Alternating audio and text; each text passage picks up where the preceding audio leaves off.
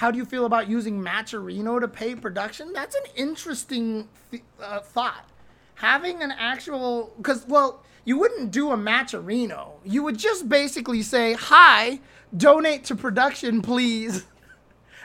We would basically be doing a telethon, right? We would be like, please, ladies and gentlemen, the production here, they work tirelessly all day. It's from noon all the way till 3 a.m. every day that they're running these tournaments. And you can help alleviate the pressure and stress that they go through. All you have to do is call that number on your screen, donate even anywhere from $5 to $10 to $20, and you can help your fellow production feel like their work is appreciated. That's all it takes. Again, pick up the phone, dial that number on your screen, have a credit card ready in your hand, and that will help them tremendously. Thank you so much.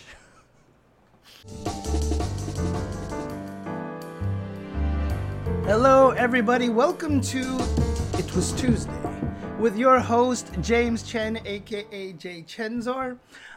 Today, we've got some interesting topics to talk about here. As you can see over here, we're going to talk a little bit about the TO Conundrum, prompted by the CE Otaku discussion recently that's been going around the internet. We're going to talk about, again, a tweet that I wrote, and just, some people this one wasn't that big of a deal, but I just wanted to talk about this. And then actually I wanted to talk about Street Fighter 6 in its third month. And just kind of, I remember after the game came out for a month, I did like a tier list and all this stuff and what my opinion on things are. So we're just going to keep, doing that. So, sorry about that, Douglas. Let's do it. How's everybody going out there? Hope you all doing well. Let's do this. So let's talk about the TO Conundrum over here. So I've been seeing this largely due to CE Otaku and coming from Tong Never Sleeps and Jabali here. So let me actually see if I can pull up their tweets over here because let's see, Tong Never Sleeps. Because I mostly got it from them, basically. Like, I've been getting kind of secondhand discussion from them a little bit. But he was apparently... So, CEO Otaku's coming up in a few weeks. And the tournament was obviously... meant to be kind of an anime game tournament, right? Kind of like a Frosty Faustings, kind of like a tournament more dedicated towards the ArcSys anime kind of games. However, we should start talking about this tweet I wrote. Yeah, basically. But this year for CEO Otaku, they are going to have Mortal Kombat 1, as well as Street Fighter 6. And they're adding a whole entire stream dedicated to the non-anime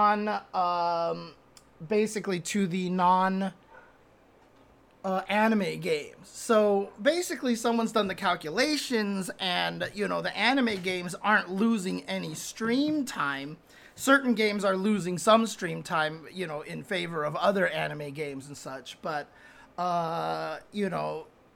a lot of people seem to be, judging from Jabali and Tong's tweets, that some people are actually kind of upset about the fact that they've included non-anime games into CE Otaku, because that was kind of the point of the actual tournament. Right, Ace King Offsuit was the one who did the calculations, and since you linked it for me here, Blue, I might as well read it. So... yeah, so Ace King Offsuit did some napkin math about CE Otaku streams. There are 14 games of the 2023 lineup that were in 2022. 9 of those 14 games are getting more stream time this year than they got last year, and 2 others are getting the same amount. Only 3 are getting less time than last year. So what happened was that it seems like a lot of people are mad because now CEO Taku is including non-anime games. So what happened to our anime-based major? And yeah, exactly. So Gundam Jehudi Kai says basically, I think a lot of the kickback was simply because CEO Taku was meant to be for smaller non-anime games. So there's two sides of this, right? So first of all, let's talk about the TO side of this thing, right? I've often said tournament organizers are the least appreciated people in the fighting game community because they get the most flack and people complain to them about everything and they're super evil with any decisions that they make with fighting game tournaments, etc., etc. Guys like, dude, Baron Spaghetti says they work so hard and so many logistics to deal with. And the worst thing about it is somehow people have it on their mind that TOs make money from their events. And this is where I feel like a large part of the misunderstanding comes from, that people seem to think that tournaments actually make money when most of the time people are losing money. When you actually tell people that Combo Breaker and CEO lost money this year, people are like, no way, they didn't lose money. Like, it's crazy how often you see people get surprised by the fact that these tournaments lose money. On top of that, Jabali showed a bill for the internet that was like $56,000 or something like that for a weekend of internet. And he said that's on the lower end of costs. And I can verify that that is definitely true. Like, I still remember the one time I asked someone on Shoryuken.com way back in the forums day, I was like, how much do you think the internet costs for Evo for the weekend? And the guy was like, well, my internet is like $60 for like a month.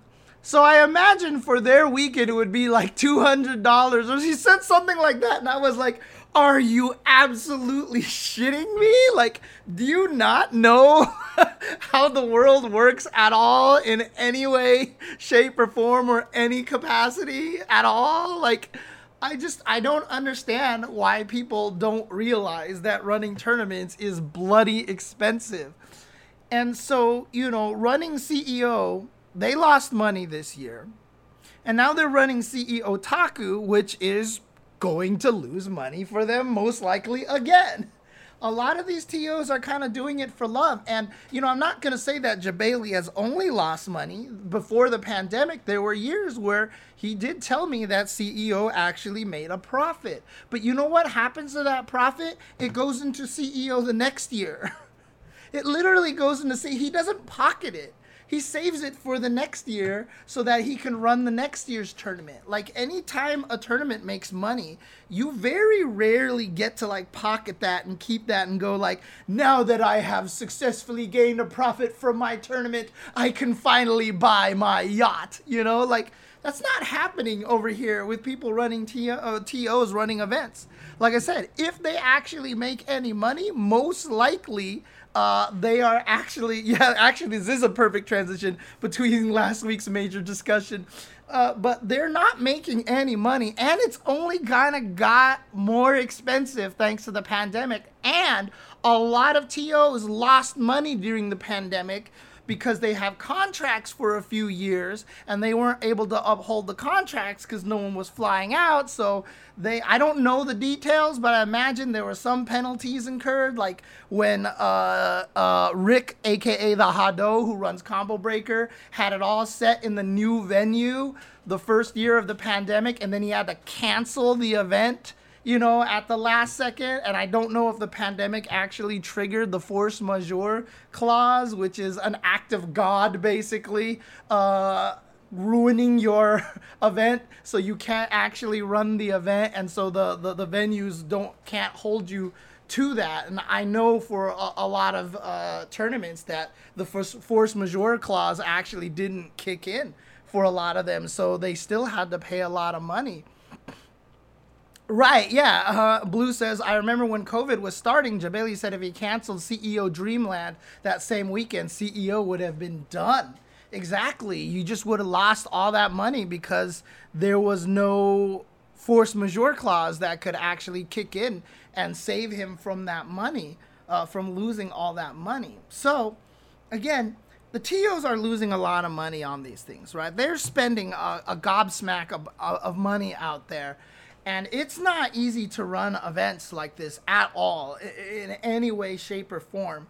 And so if you have a situation where you're running CEO Taku and you want to make it so that it's more focused on the anime games, and et cetera, if you exclude games, I mean, they had Street Fighter V, I think the previous year or something. They've had non-anime games there, but I think the big deal now is that MK1 and Street Fighter VI are so, predicted to be so big that they're afraid that they're going to outshine the anime games at the events.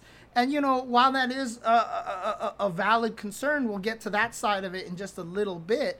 The thing about it is, if CEO Taku does not include these games to promote your smaller anime games, so you love this event because it promotes and highlights these smaller games, if they don't put Street Fighter 6 and Mortal Kombat into the tournament, you won't have the tournament anymore at all. This is something that you have to understand. Right, Street Fighter V and Tekken 7, okay, they were side games. Okay. But, if you do not include something like Street Fighter 6 and Mortal Kombat, you won't have CEO Taku anymore. You won't have the tournament that helped. I mean, Frosty Faustings, for example, they always focus on Guilty Gear and stuff, but they still run the main titles like Street Fighter 6, et cetera. They have to do it as well, right? All these events have to look out for themselves to make sure that they don't just literally kill themselves, right? And so you kind of have to look at it from that perspective here.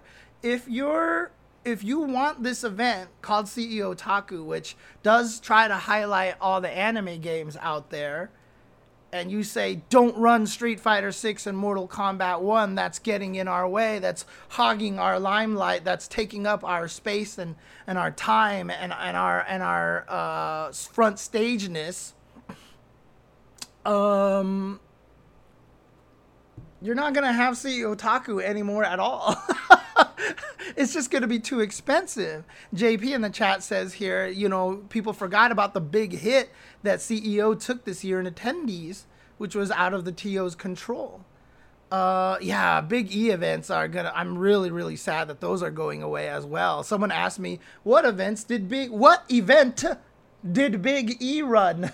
No, wrong question. It's what events, aka Fall Classic, April Annihilation, Summer Jam, and NEC.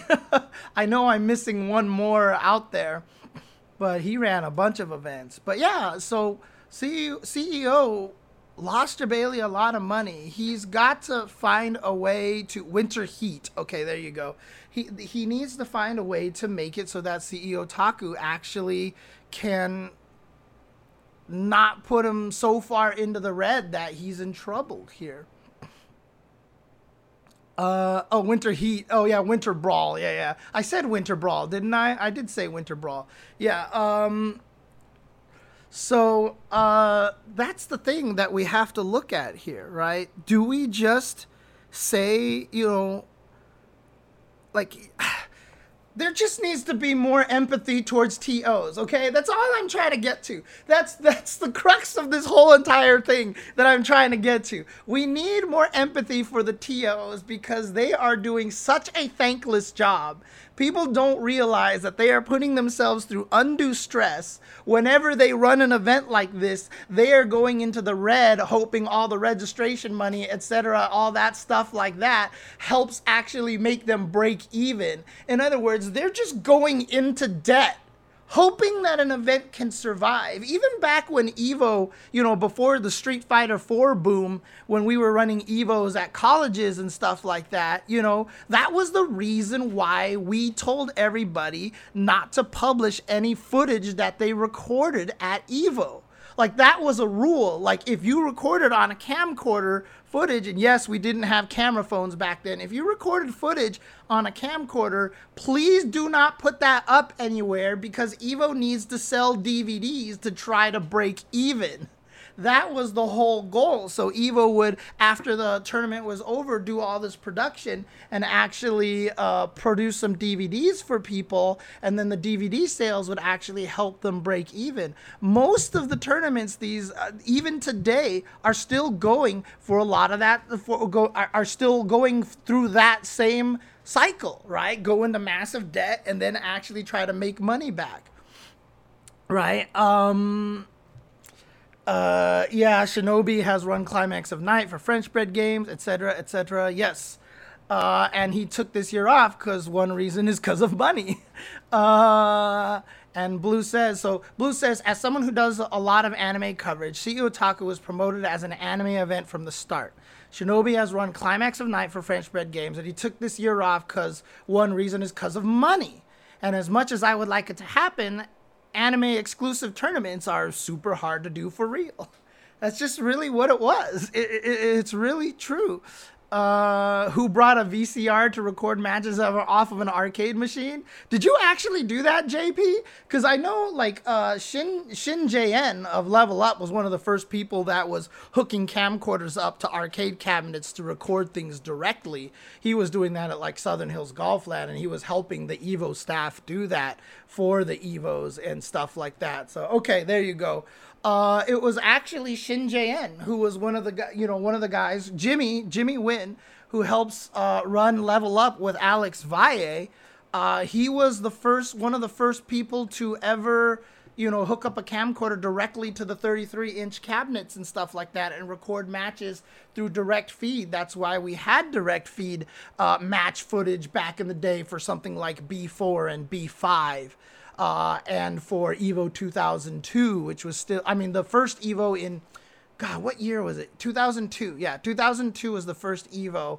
And that was the reason why we actually had footage. Now, the crazy thing is, Evo 2002, we did record all the direct footage, but all of the footage came out bad and were unusable. And the DVD was actually constructed out of people's camcorder matches, which is why the Evo 2002 at UCLA is all completely camcorder footage from the DVD, because the community actually got together to give us enough matches that we could actually produce a DVD for that year, which was actually really, really, really cool. But yeah, so a lot of TOs are losing money on this stuff. And so we need more empathy and sympathy for TOs out there. We need to understand the kind of work that they're doing and a lot of the sacrifices that they have to make. Right now, before I go on, let's talk about the other side of this as well. So, am I saying that the fans are unjustified for being mad at Jabali and stuff? Look, as a person who has a lot of empathy, I totally get it. From these players, because anime games have always been the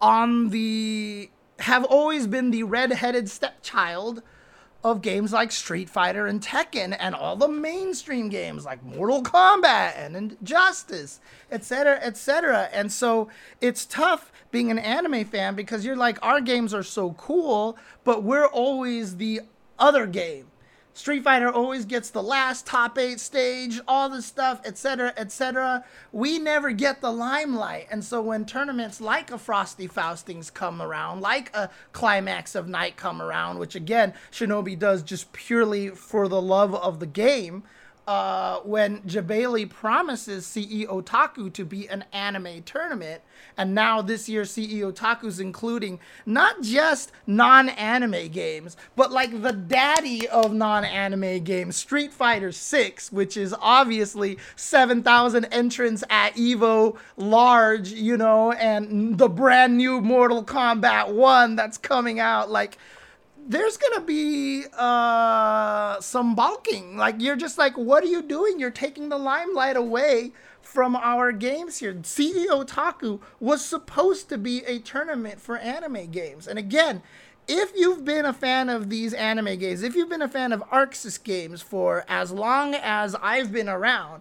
and as long as Guilty Gear has been a game, anime games have been fighting for legitimacy forever. There is definitely a mentality and an attitude in the anime community that they feel like that they have been trying to fight for the limelight and fight for legitimacy, because before they got popular to the level that they are now, they were always considered like, oh, only weirdos play anime games, or ooh, you play anime games. Like, it was almost kind of like an insult to people back in the day that you know, people would, you're like, I like Guilty Gear, and people were like, oh, you're one of those. You know, like that, like literally kind of happened in those days. So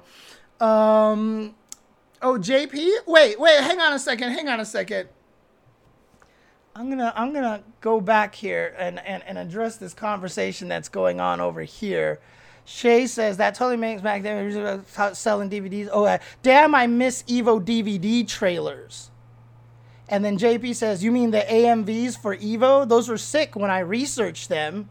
And then Shay says, yeah, highlighting big players' names like a cast of a movie, pretty cool. And JB says, the Nike commercial they emulated, my better is better than your better. Were you not on the stream before, JP? Do you know who made those DVD trailers? Do you know who actually made those DVD trailers, JP? Yes, me. I made them all. I made all those goddamn trailers, dude. So yeah, trust me, I know. Oh man, I made all those DVD trailers, damn it. I was the one that, so Tomcat had made the first one with the Ayumi Hamasaki song Evo Evolution. And then I took it and ran with it, and I took it way too far. And so it became an inside joke at that point in time. But in any case, the anime players out there have been suffering for a long time. And, you know, with games like Dragon Ball FighterZ and Guilty Gear Strive, it feels really good for them to be in the limelight, especially like in EVO 2022, when Strive closed out EVO because it had the highest number of entrants. They actually got to end the year with Strive, and it was a big deal for them. And, you know, it's like finally the anime games are like here. We're here. We're like mainstream. We're taking over. And then you have something like CE Otaku with, you know, I mean, to be fair, Street Fighter 6 does have JP in it, who is the most anime fighting game character in the existence of Street Fighter. So, so White Lens, who subbed, thank you very much, says, I don't suppose these anime fighters include DBZ, Hyperdimension, or Gundam Wing Endless Duel. They might have side tournaments for some of those, so... yeah, 5 out of 9 out of the EVO 2022 lineup was an anime game. If you count Skullgirls as an anime, maybe. But Blanca level 2 is Blanca is anime, okay? He has Mini Faust. All right, Blanca has Mini Faust now. This is a problem. But again, like the anime community has often felt like this, right? They have always been feeling like the underdog. They have always felt like the ones that have been like, you know, shoved to the side and treated as secondary, You know, they're the filler, basically. But the tournament's really about Tekken and Street Fighter and the current NRS game and et cetera, et cetera. So again, like, I get it. I as much as I say have empathy for the TOs, I have empathy for the players, the anime fans as well, because it feels like now what makes CEO Taku instead of just CEO number 2, right? Why is it just not CEO in the summer and CEO in the winter now? What is the point of why is it even called CEO Taku anymore? And so again, I get it. I get where the frustration comes from. But again, you have to see kind of the bigger picture of the whole entire thing, because if they don't add Street Fighter 6 and Mortal Kombat, especially for this year, because CEO lost a lot of money, you just might not have a tournament anymore. Like, CEO Taku might just go the way of the dodo at that point, because, like we were discussing last week, a lot of tournaments are going away. We're losing a lot of tournaments. And CEO Taku could be one coming up next, right? Because tournaments just don't make money. And it's hard. And the other thing, too, is that, you know, there was one person who tweeted out in response to Jabali or Tong. I forgot. I think it was Jabali, or Jabali might have retweeted it or something. But the guy was like, I would have never gotten into Guilty Gear, or I don't remember. I think he might have said Dragon Ball or something. He said, I went to a tournament to play Street Fighter 5. I think he said he went to a previous CEO Taku or something to play Street Fighter 5, and he got introduced to those games, and now he's a big fan of those games, right? So, and a lot of the numbers were run too, that, you know, the Street Fighter 6 has a ton of crossover. A lot of the players, in fact, the players playing only Street Fighter 6 was actually a significant minority of the players that are competing in Street Fighter 6. It wasn't like Street Fighter 6 is bringing in this giant group of people who have no interest in the anime games. It was actually a pretty significant portion of the Street Fighter 6 players having crossover with other games. So, oh, there you go. So, Blue, thank you for the links over here. I should just hire Blue to be my pre-show researcher over here. So yeah, look at this. So Jabali says Street Fighter 6 only entrance, 134, which is 27.74%. So we'll just call that a 25%. So 1/4 of the players are there only for Street Fighter 6, but for players who are playing Street Fighter 6 and anime, that's 349, aka 72.76%, right? 3/4 of the players there are playing both Street Fighter and anime.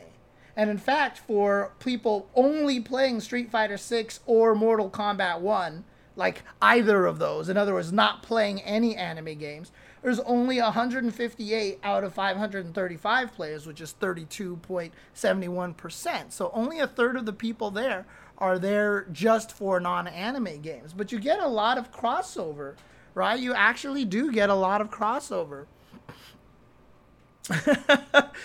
Come on, Mike, I know you're trying to be sarcastic here. TOs make too much money and get rich on high entry fees, and us poor entrants just suffer. I know you're trying to be sarcastic, but please make sure that people in the chat realize that you are being sarcastic. But yeah, so I get it from the players, but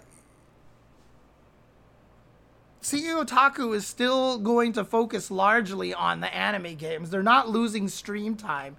In fact, Jabali is spending more money. And again, adding an extra stream to stream the non-anime game so that you don't take the time away from the other streams costs a lot of money. Because you guys haven't actually been in the back where people are actually running the streams. Most of you haven't been back there and see the just gobs and gobs of hardware and just the amount of stuff that these people have to fly out to stream these stations over there costs so much money because it's just cases and cases and cases of stuff. And it's not like these cases you can pack to the brim with everything. Like 90% of these cases, I swear to God, is foam, because you can't have any of this stuff getting damaged being transported in the airplane and stuff. And so it's just like cases. Then you gotta pay the streamer, and it's not just one dude sitting there streaming. Like, each stream has got to have at least like 3 people running it, but then you got to add in the tournament runner who's going out there and trying to find the matches for you, and those 3 people, and sometimes they do this. Sometimes you see those 3 streamers sitting there literally from ballroom opens to ballroom closes, and then they're the ones who, after the tournament is over, when everybody else is like, yay, back to hotel room, where's the salty suite? They're still back there cleaning shit up for the next like 3-4 hours in the ballroom.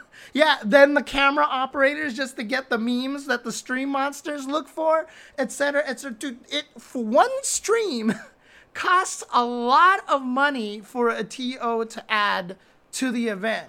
And so, you know, Jabali making sure that he added one whole stream so that the anime games didn't lose any time, any broadcast time, is really kind of a good compromise. You know, you're not losing out on the footage of anything else. And, you know, I don't know how the schedule is. Do we have a schedule? Are they planning to run like Street Fighter 6 at the same time as Guilty Gear Strive closing out the event? Or are they actually going to try to keep them separate times and such? I don't know. But again, it's again, I get it. It sucks because, like, you have an anime event, CEO Otaku. It was all geared for your genre of fighting games.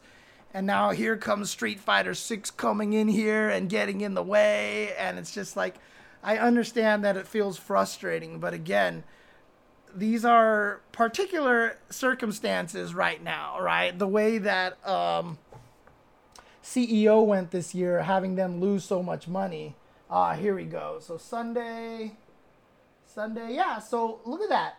They're not even running Guilty Gear Strive at the same time as Street Fighter 6. So if we look at this image over here on Sunday, yeah, Guilty Gear Strive is still closing out the event. It's literally still closing out the event, and Street Fighter 6 ends before that.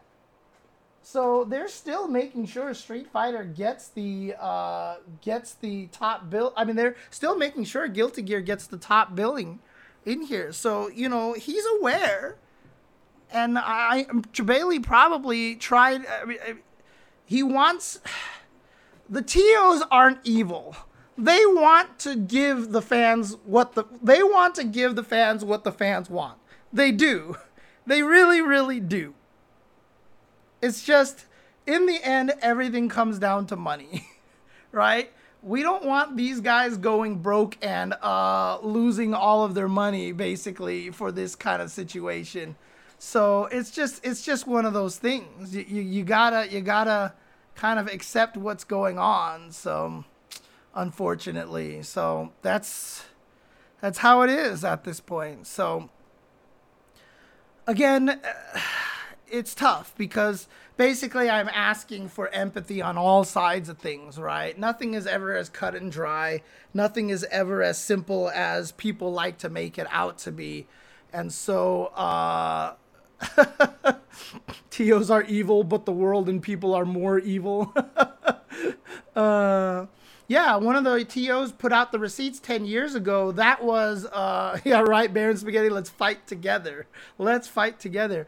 JP, that was John Choi. He put out the numbers for NorCal Regionals, how much it cost, and basically it showed that I think NorCal Regionals made $1,000, and when you consider the immense number of people who basically worked at NCR for absolutely no money whatsoever, basically it just sucked.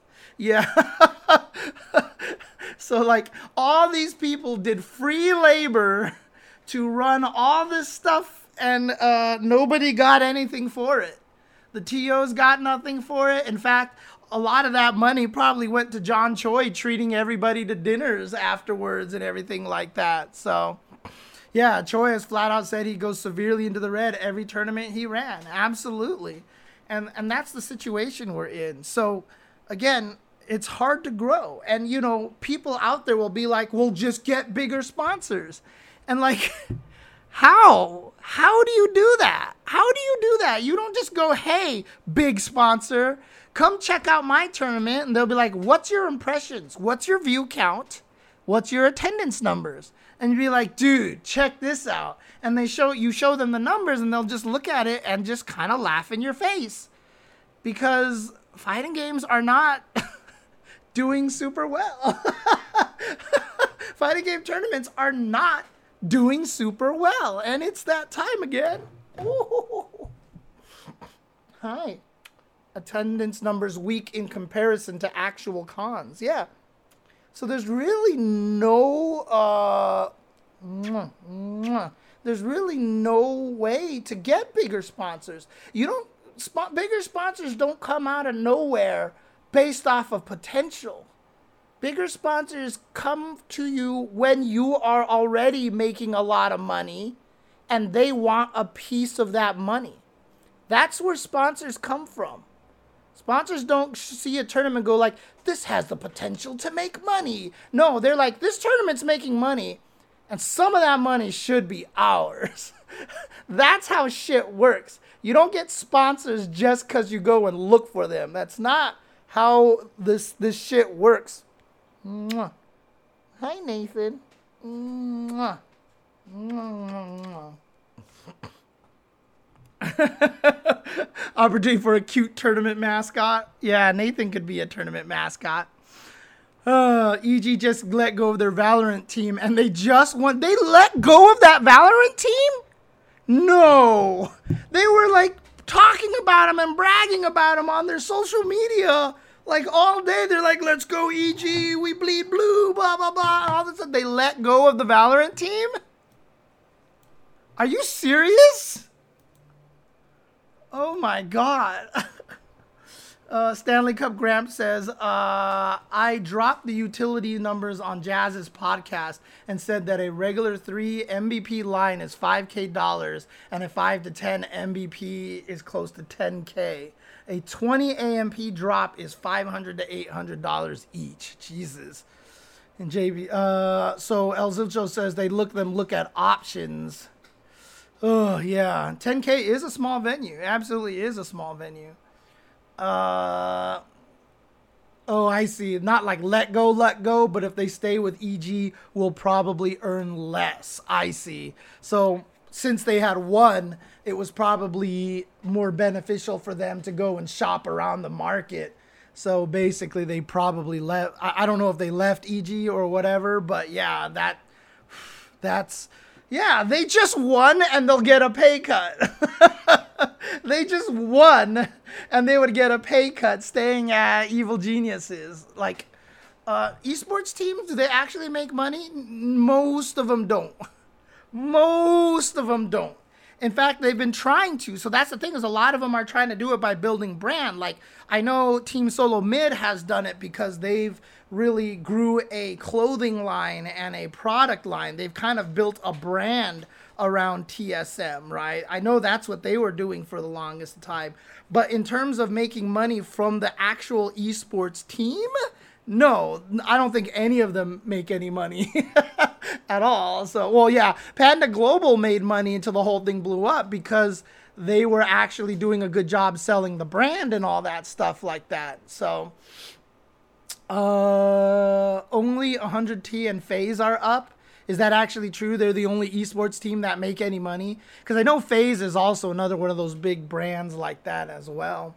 But yeah, I mean, the whole thing is that esports is, oh God, I've said it before. Esports is a lie, okay? Esports, like, that's why, like, I've told the story before when I went to Chile And I was talking to so many other people down there, and they're like, yeah, we just want esports to get as big as it is in the US. And I was like, oh boy, how do I break this to you? Oh man, we just want esports to be a real thing and make money for you, for us, like it is in the US. And I'm like, yeah, so funny story out there. Yeah, it's not what people promised. And that's where a lot of the problem in esports comes from, right? Is that they overpromised. Is they basically sold everybody snake oil, and when all the investors are like, you mean this is the next big thing? Esports is going to make more money than all movies? More people watched the league finals than the Super Bowl? Oh, okay, let's go in.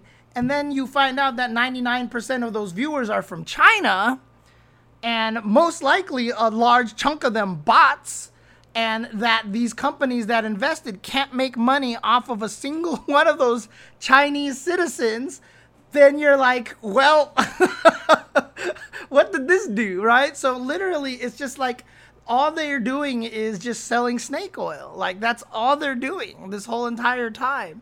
And so that's why there's all these doom and gloom articles now about esports where they're like, my God, fighting games are succeeding where esports have failed. Look at Evo. They have Chipotle sponsors and 7,000 entrants. They're doing so great. One, we're not doing so great. But two, we're only that way because we are grassroots, because we aren't based off of venture capitalists. Evo pays for itself. Right? We are not selling snake oil. Evo has only sold what it is literally capable of. That's it. That's all Evo. Look, if you want to have a great time watching fighting games, come watch fighting games. We're not trying to tell people we're the next big thing and like this is going to take over the world by storm. Like, we've been doing this long enough. We're just like, we're over that shit, right? So like, Chipotle is not available in my country and I want Chipotle. Yeah, basically. So again, it's going back to the original topic, being a TO sucks. You don't make money. And so cut Jabali and Tong some slack. Look, Jabali is a very proud guy. And I've talked to him long enough, and I've had my little squabbles with him here and there. But in the end, he's still a guy that when the Florida tournaments and when the Florida FGC got scammed by some dude who promised a big old tournament. I don't remember if he promised it was going to be on a yacht or a cruise or something, but someone actually promised this big old tournament in Florida. People registered and the guy bounced. If I have my story correct, by the way. It's something to that. It's one of the stories that has happened a billion times in the fighting game community. Some guy promises big fighting game tournament. Everyone registers. The guy disappears. All the money goes away. That happened in Florida. And Jabali, one of the players burned by that, was like, well, yeah, well, you know what? I'm going to run my own tournament with blackjack and hooker. No, I'm just kidding. He didn't actually say that. He said, I'm going to run my own tournament. And it's just going to be a community effort here in Orlando. And he ran basically a small little gathering, I think, at like his house or somebody's house or some garage or something. And people just kind of went. And then he just kept doing it. And it got bigger and bigger. So, you know, in the end, Jabali was doing it because he's just a fan of fighting games, because he loves fighting games, right? Yeah, exactly. Jabali ego and everything is meme, but man puts everything in for the fighting game community.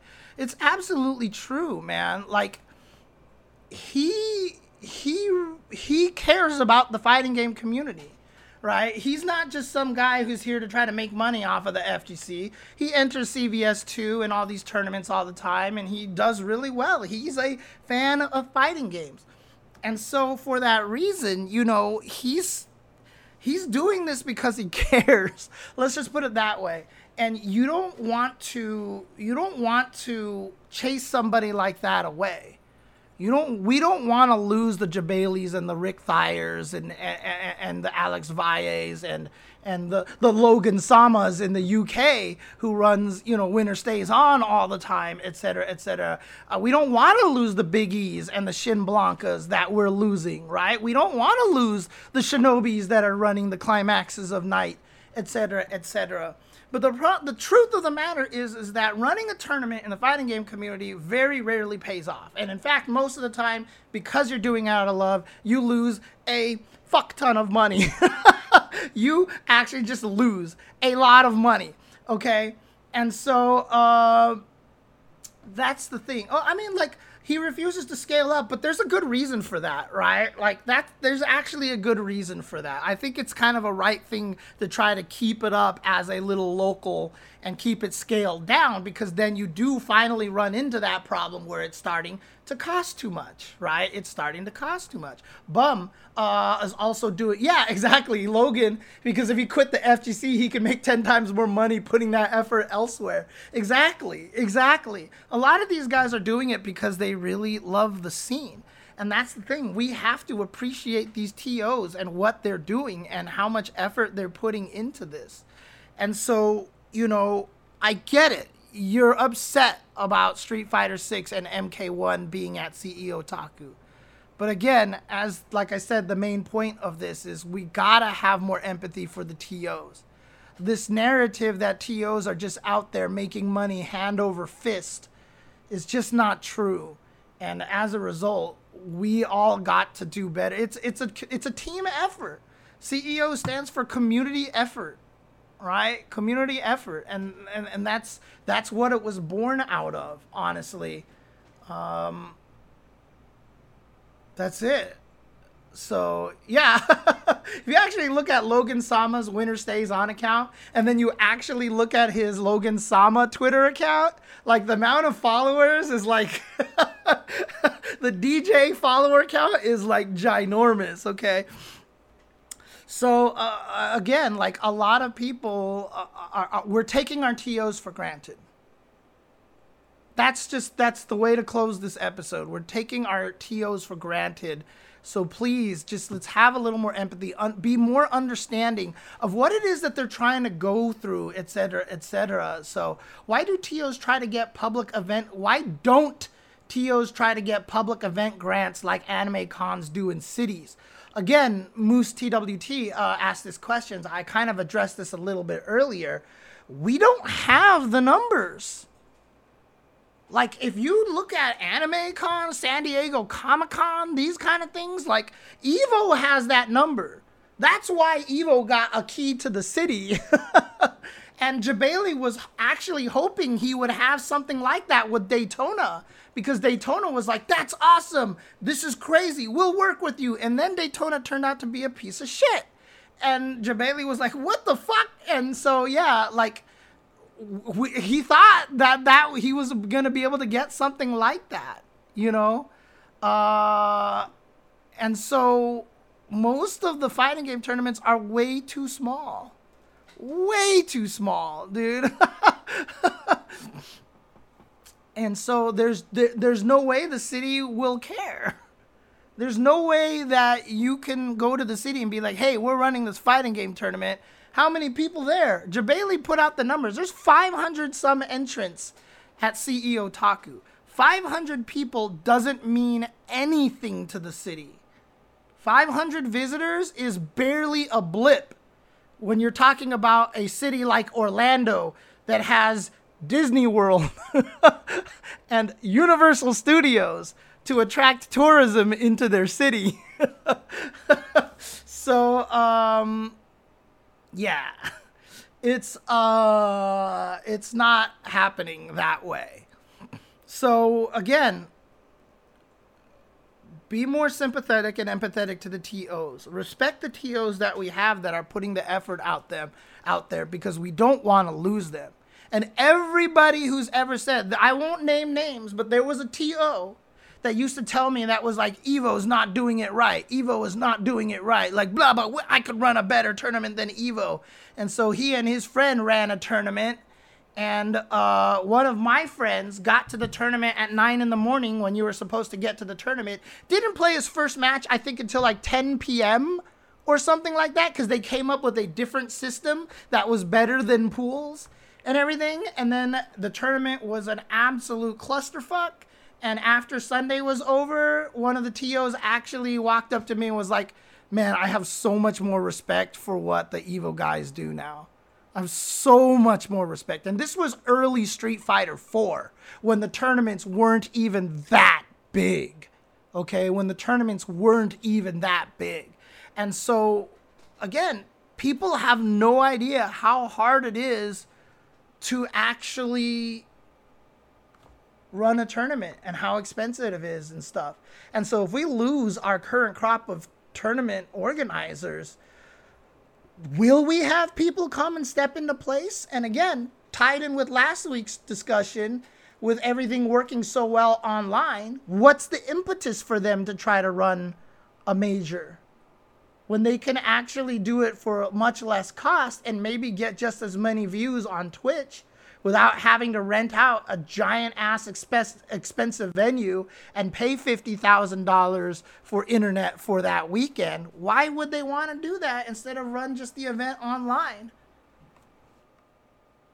And so we have to support the TOs that we have. We have to trust them. We have to empathize with them. So at this point in time, as I normally do, I'm just repeating a lot of stuff at this point. So unless anybody has any other comment that they want to add into the 500 people is a Viet wedding. Oh my God. I just saw that. Oh my God. 500 people is a family reunion in the South. Oh my God. Oh, dude. In any case, unless anybody else has anything to add to this conversation, I'm going to go ahead and call it an end to this particular discussion. Again, I've got two more things to talk about over here, so we'll get to them. If you're watching this on YouTube, check it out check out these ones. They'll be uploaded a little bit later. But if you're here on Twitch, don't go anywhere. I will keep up with those. So, but again, thank you guys for watching. Thank you guys for supporting my channel. Really hope that the content here that I'm producing still resonates with you and that you're still enjoying it. Trying my best to keep it up over here and keep going with this podcast every week and offer my viewpoint on a lot of topics. So again, I know, and again, sorry for starting late today, because I know you guys are chomping at the bit for this podcast to start, because for you guys, this podcast is the most important day of your life. But for me, it was Tuesday.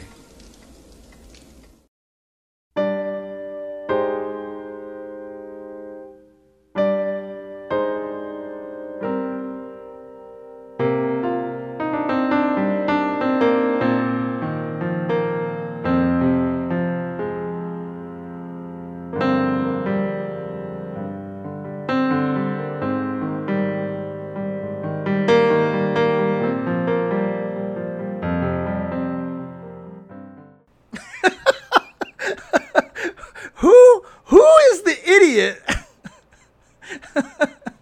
Me. I'm the idiot. If I'm telling you that Ken carries players and I'm playing a low tier character and being mad about using my low tier character, I'm the idiot. Okay?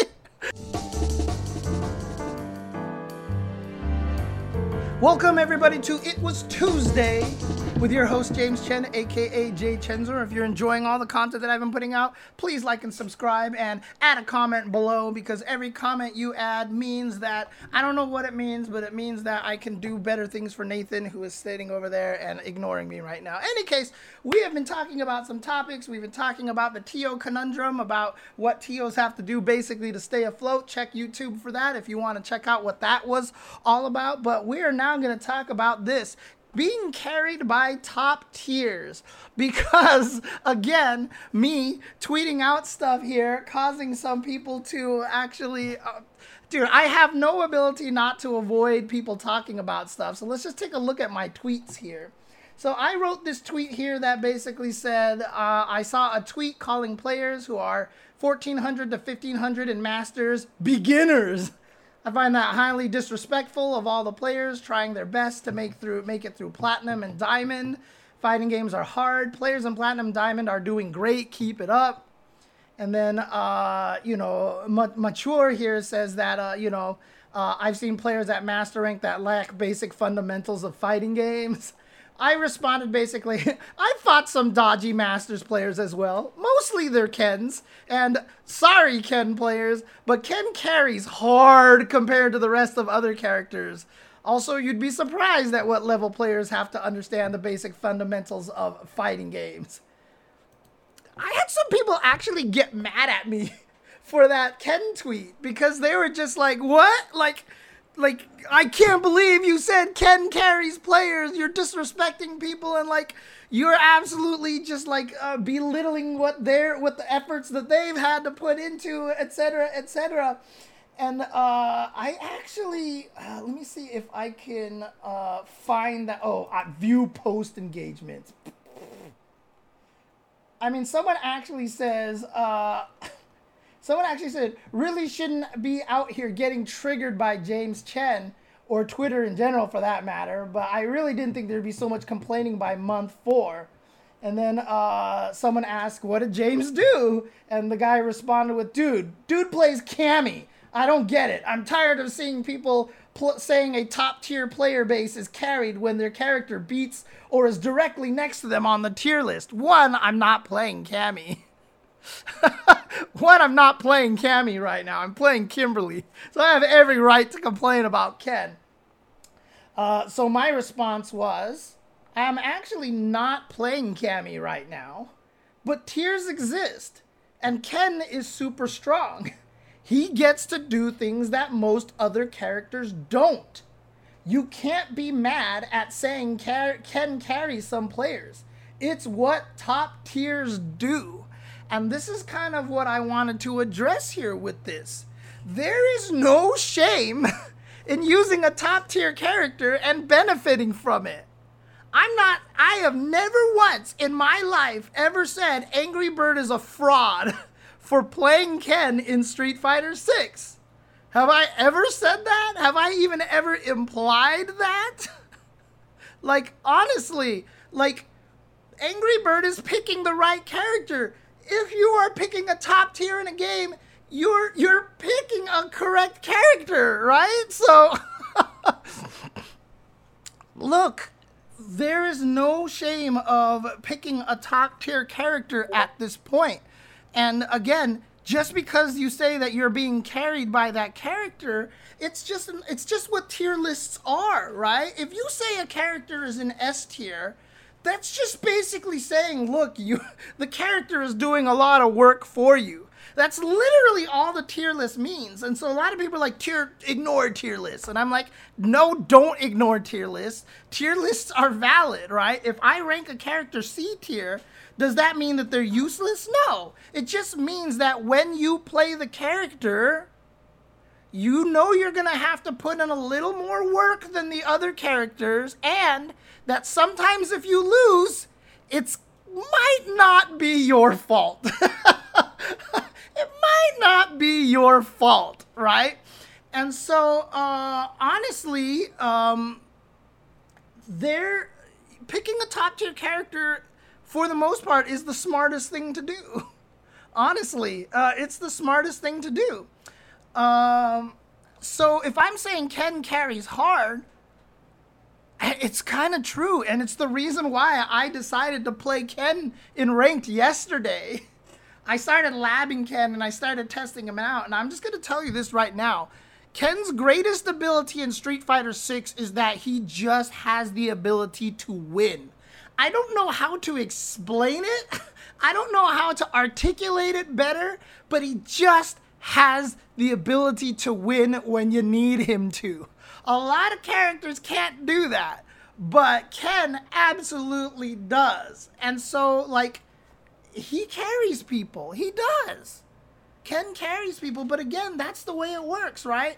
If I said in MVC2, Sentinel or Magneto or Cable carries you, like, are people going to be mad even at if you play Chun-Li or Yun in Third Strike and I say Chun and Yun carry you, I mean, maybe, okay, Yun, because his Ganaging combos are really, really hard to do. But if I say Chun carries you in Third Strike, like, do you think the Chun players are going to get insulted? Do you think the Chun players are going to be like, what are you talking about, man? No, what? You're disrespecting me. Like, dude, Vega, Claw in Super Turbo? Does Claw carry people in Super Turbo? Fuck yeah, he carries people in Super Turbo. Like, dude, I don't even think there's any Claw player out there who legit plays Claw who's like, nah, man. My effort in this game, I use so much effort, and my strategy and skills should not. No, it's just like I go yo, like, you know, Claw go, brr, you know. That's basically what he is. Like, honestly, like, that's just the way it works, right? And the problem is, a lot of people want to think that their effort is meaningful, right? That they are to be rewarded for everything that their accomplishments are getting, right? That's the hard part. This is why people get frustrated when you say a character carries you, right? You get frustrated because you're like, no, I'm actually putting in effort. I'm putting in work. Like, I'm doing good. Don't belittle my effort. I'm not belittling your effort. Whoa, Nathan just like stood up and started staring at something. I don't know what he started staring at, but it kind of freaked me out. Look at this cat, dude.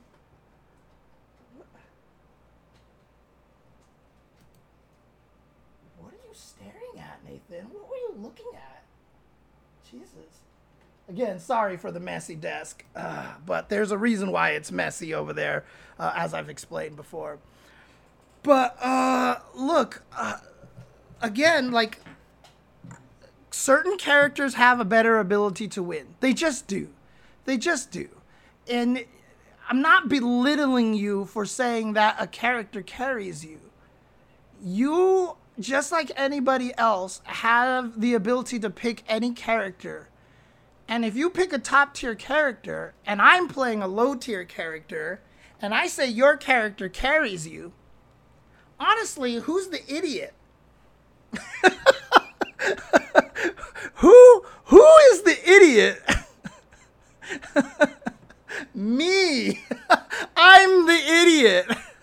If I'm telling you that Ken carries players and I'm playing a low-tier character and being mad about using my low-tier character, I'm the idiot. Okay? That's how it works.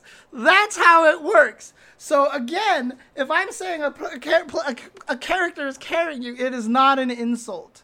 You are doing the smart thing. You're playing the fighting game correctly. If your goal is to win, and again, this is the hardest part, right? Everyone wants to feel like that their skill level is amazing, that they're justified in winning, and they don't want to have anything attributed to anything else outside of their own skill. And, you know, by the time you get to the highest levels and stuff like that, absolutely. Like I said, Angry Bird can play all the Ken he wants. He's not winning every single tournament. Ken's not winning every single tournament out there, right? We've been getting some crazy wins. Lily just won a tournament, for Christ's sakes. You know, we are getting characters all over the place winning tournaments. And so, you know, it's not like it's a free win with these characters. But goddamn, does Ken carry people? Because I literally, day one, first day in ranked, played my placement matches, only lost 3 matches to a Diamond 5 Guile and 1 match to a Diamond 5 JP, who then I beat the second game and then he quit on me. And then I got placed into Diamond. And then I lost games here and there, but I didn't lose a single set. I didn't lose a single set except to a Blanca player. The people in the chat here who saw me play, they're like, yeah, James got a little drunk on that Ken Power last night. Thank you for the subscription, Dumperoni Pizza. Appreciate it. Yeah, no, Stanley Cup Grants. People pick low tier on purpose so they won't feel bad when they lose. Yeah, no, that's absolutely. I mean, as a low tier hero my whole entire life, playing low tier, I mean, I wasn't doing it so that I could not feel justified for losing. I did it because I wanted to embarrass people by beating them with bad characters. But you had the option select to be able to say, but my character sucks, that's why I'm losing.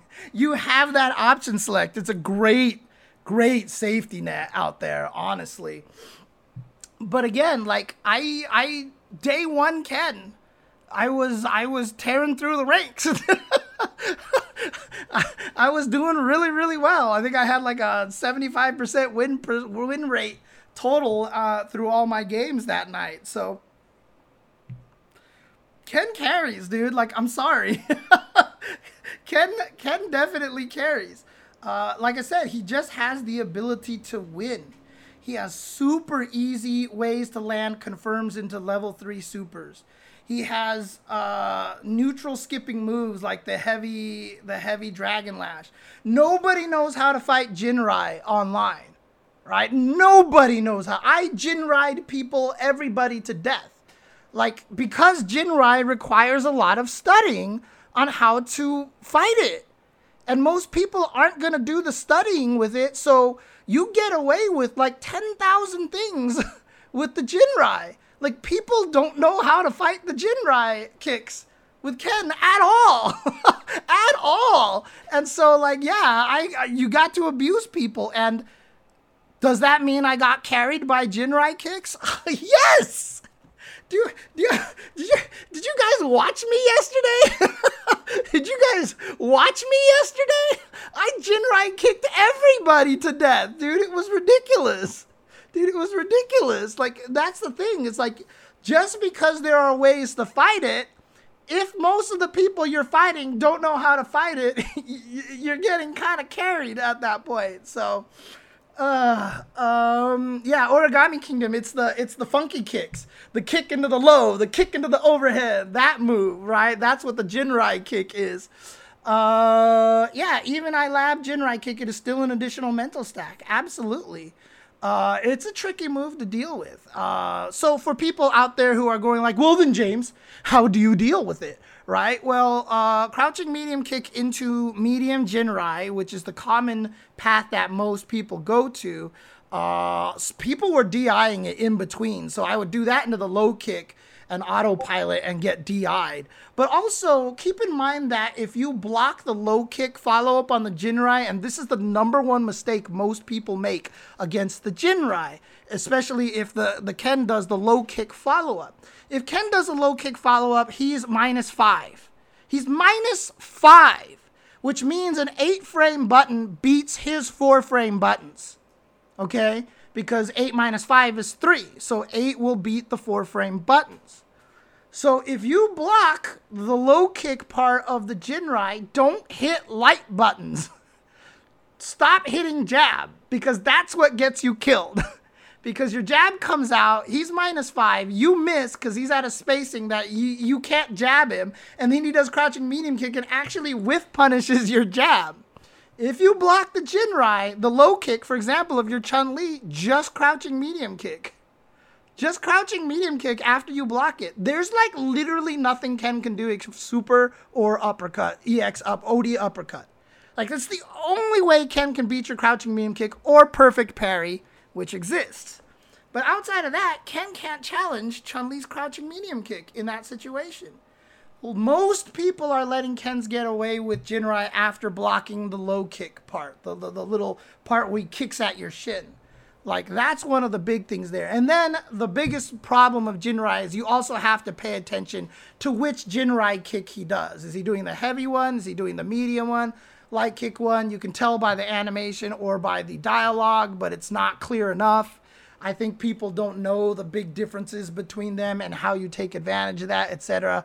That's if you really want to get into high-level anti-Jinrai. So, right, a stand light kick can punish it if the Ken spaces it badly. Most Kens won't space it badly, so you don't want to rely on that, basically. So, but that's just kind of, you know, the way it goes. Like, most people don't know this about the Jinrai kick. So, When I played online, I Jinrai kicked everybody. There were rounds where I literally drained 80% of somebody's health by just doing a Jinrai kick combo. And then every time crouching medium kick hits and you go into medium Jinrai into the low kick follow-up, that's a level 3 super. So if I really wanted to, I could make it drain 50% of your life and kill you.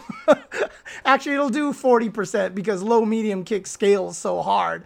But in any case, it still does a crap ton of damage whenever I need it. Like I said, Ken just knows how to win. And again, I talk about all this stuff, and I'm not sitting here saying like, God, Ken. I mean, like, yes, nerf Ken. Yes, do I want to nerf Ken? Yes. Yes, of course. But if you pick Ken, you're not wrong. If you're picking Ken and you're playing Ken online and winning with Ken, you're not wrong. Ken is the best character in the game. He is the best character in the game. I think that there is no question about that Ken is the best character in the game. And if you play him, you're not wrong. Because if he's easy to win with, keep playing him. Keep playing him, honestly. Oh, man. So Moose TWT, that heavy punch is a crime against humanity, okay? I hate Ken's heavy punch, but there's a reason why his heavy punch is so broken. And it's because at every range outside of absolute maximum range of standing heavy punch, on a punish counter, crouching medium kick combos. Why? I don't know. Why does Ken standing heavy punch that reaches 10,000 miles away on punish counter always combo into his crouching medium kick, which is drive rush cancelable into huge damage into a setup in the corner? Why does it reach every single goddamn time off of one of the farthest reaching standing heavy punches in the game? Why? Why? Why? Why does this happen? Anyways, I do hate fighting Ken. I hate fighting Ken because there's a lot of them. But again, why don't I play Ken? I'm doing so fine. I was doing fine with him yesterday. And if I've put in the time that I've put into Kim with Ken, I'd probably be dominating. I'd probably be doing super well in master ranks right now. You know, and I'd be winning and I'd probably be happy. Like, why do I keep running into low tiers? You know why I keep running into low tiers is because every character I find fun in a beta gets nerfed because of the beta. Damn it. God damn it. Stop it. Stop nerfing all my characters because of the beta. Fighting game devs. Stop it. Jesus Christ, dude. Let me have my fun. Jeez. Oh, man. So again, you know, no, absolutely, Baron Spaghetti. I told myself I was going to play a top tier. And actually, in Street Fighter 6, that I wasn't going to saddle myself with a low tier. I only stuck with Kimberly so long because I really thought she was top tier at first. Because, again, I made it to Masters with Kimberly at an 80% win rate, okay? Like, she carries a lot at low levels. Kimberly carries hard at low levels. Hard, because she has so much knowledge checks. But at the highest level, she crumbles. She actually she crumbles really, really badly at the highest levels. And that's the problem with Kimberly. And so I stuck with Kimberly for the longest time because I really thought she was legit high tier. I thought I had avoided the low tier problem, but as it turns out, she's not particularly that strong of a character. Now, having said that, I do play Cammy, so I should just go back to Cammy, honestly. So, yeah. I really hate the idea of why doesn't everyone just play Ken because it kills games fast. This is the only major issue I see looming over Street Fighter 6. I mean, the thing is, like, basically the way to put it is not everybody is going to profit with Ken. Some people are not going to profit. Even if you give Snake Eyes Ken, is he going to do better than when he plays Zangief? I don't actually know. I don't think he will. I think he'll do better with Zangief than he would with Ken.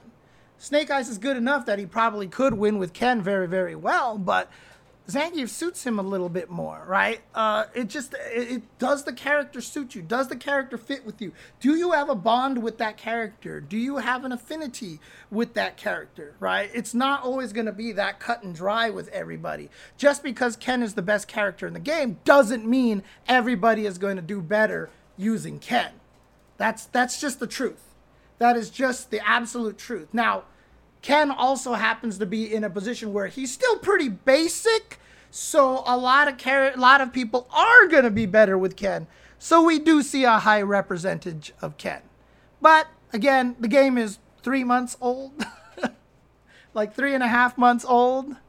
And so, you know what? Let's just let it rock for a little bit. Let's see how it goes. Let's just see how it goes, honestly. Someone asked about Cammy compared to Chun. We'll talk about that in the next section over here. So, I play low tier, says Moose, because I like grapplers. And for some reason, Street Fighter devs feel like it's fair to have a character like Ken or Karin who dominate the game and make it unplayable for others with hit confirms and impressive normals. But it's unfair to have a high tier grappler. I think SF4 and Season 3 Abigail traumatized them. No. It's just a general development belief. And it's because, I mean, look at how many, it's not even that those characters traumatize the devs. Do you see how much people complain about grapplers? Like, Zangief sucks. And people think, and there are people out there who are like, good, Zangief doesn't deserve anything, grapplers should die. Like, people hate grapplers. And someone posted up the Milia blocker. Someone posted up the Milia blocker online, and I was like, yo, I bring up Milia blocker all the time because Milia blocker proves that in older Guilty Gear games, in XX, Milia is literally unblockable. Like, she has a 4-way guess, and yeah, you're going to die.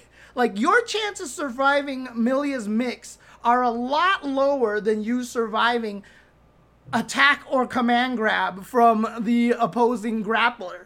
The grappler, there's actually like a 50-50 chance that he might guess wrong. Milia, you're just like, whatever.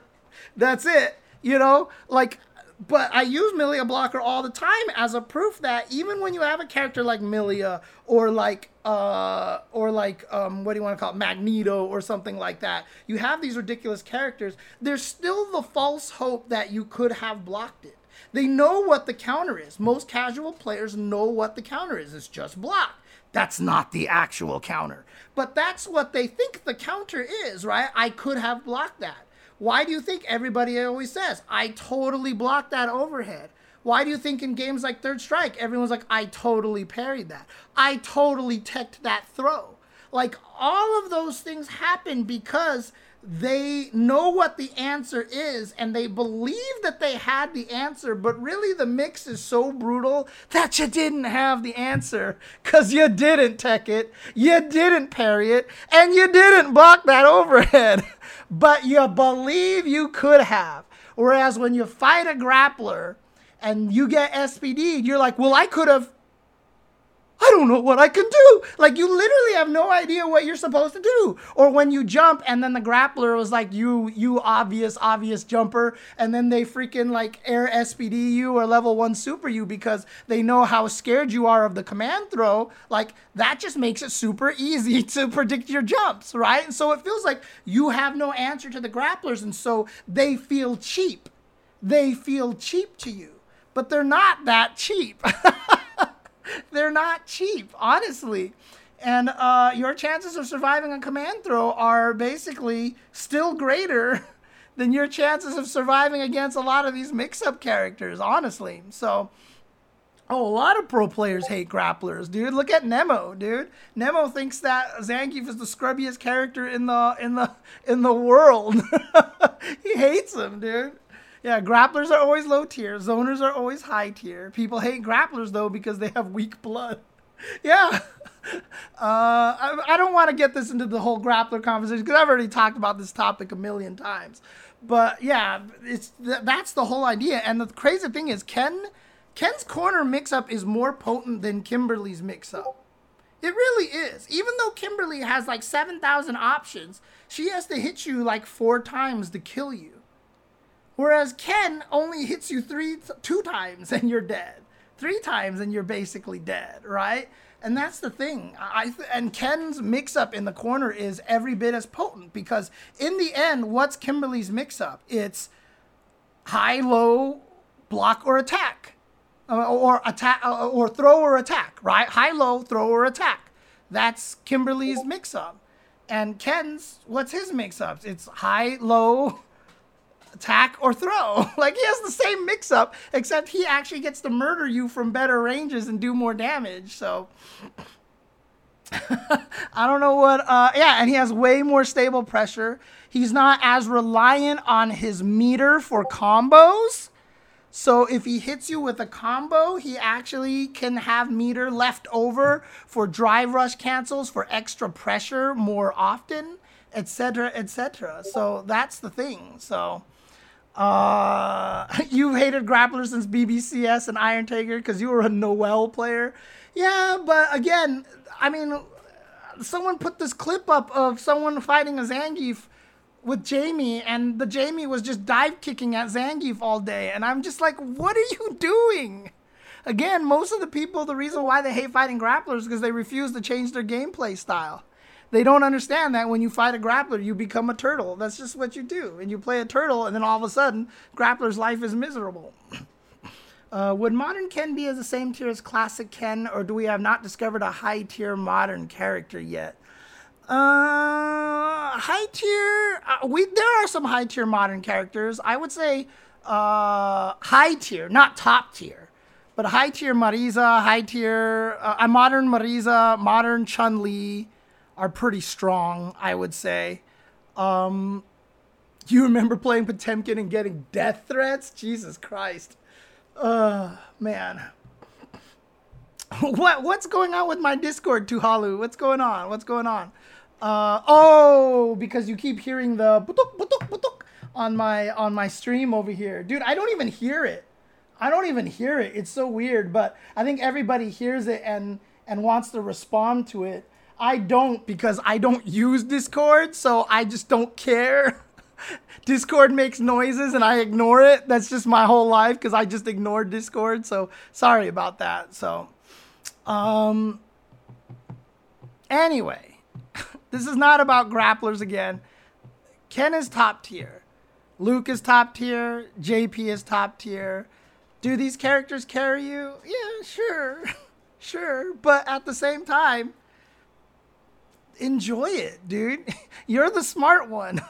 You're the one playing the game correctly, okay? So it's all good. It's all good. If I say a character carries you, yeah, the salt definitely implies that I'm saying you aren't skilled and that you are unworthy of your status because you're playing a strong character.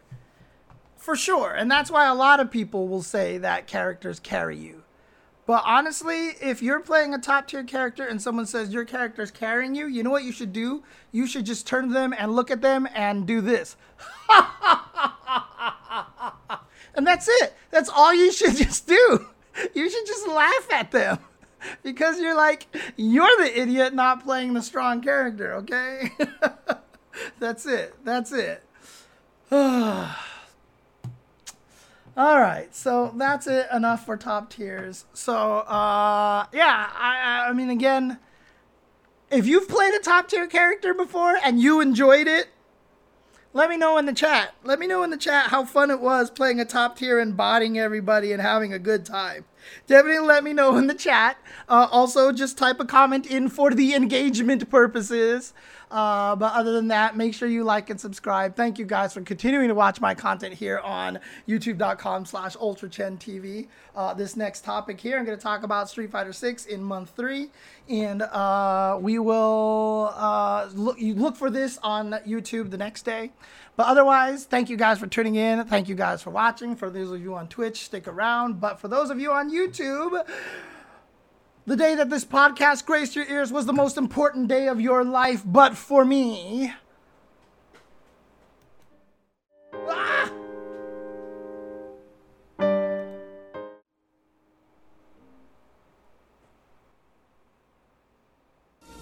It was Tuesday.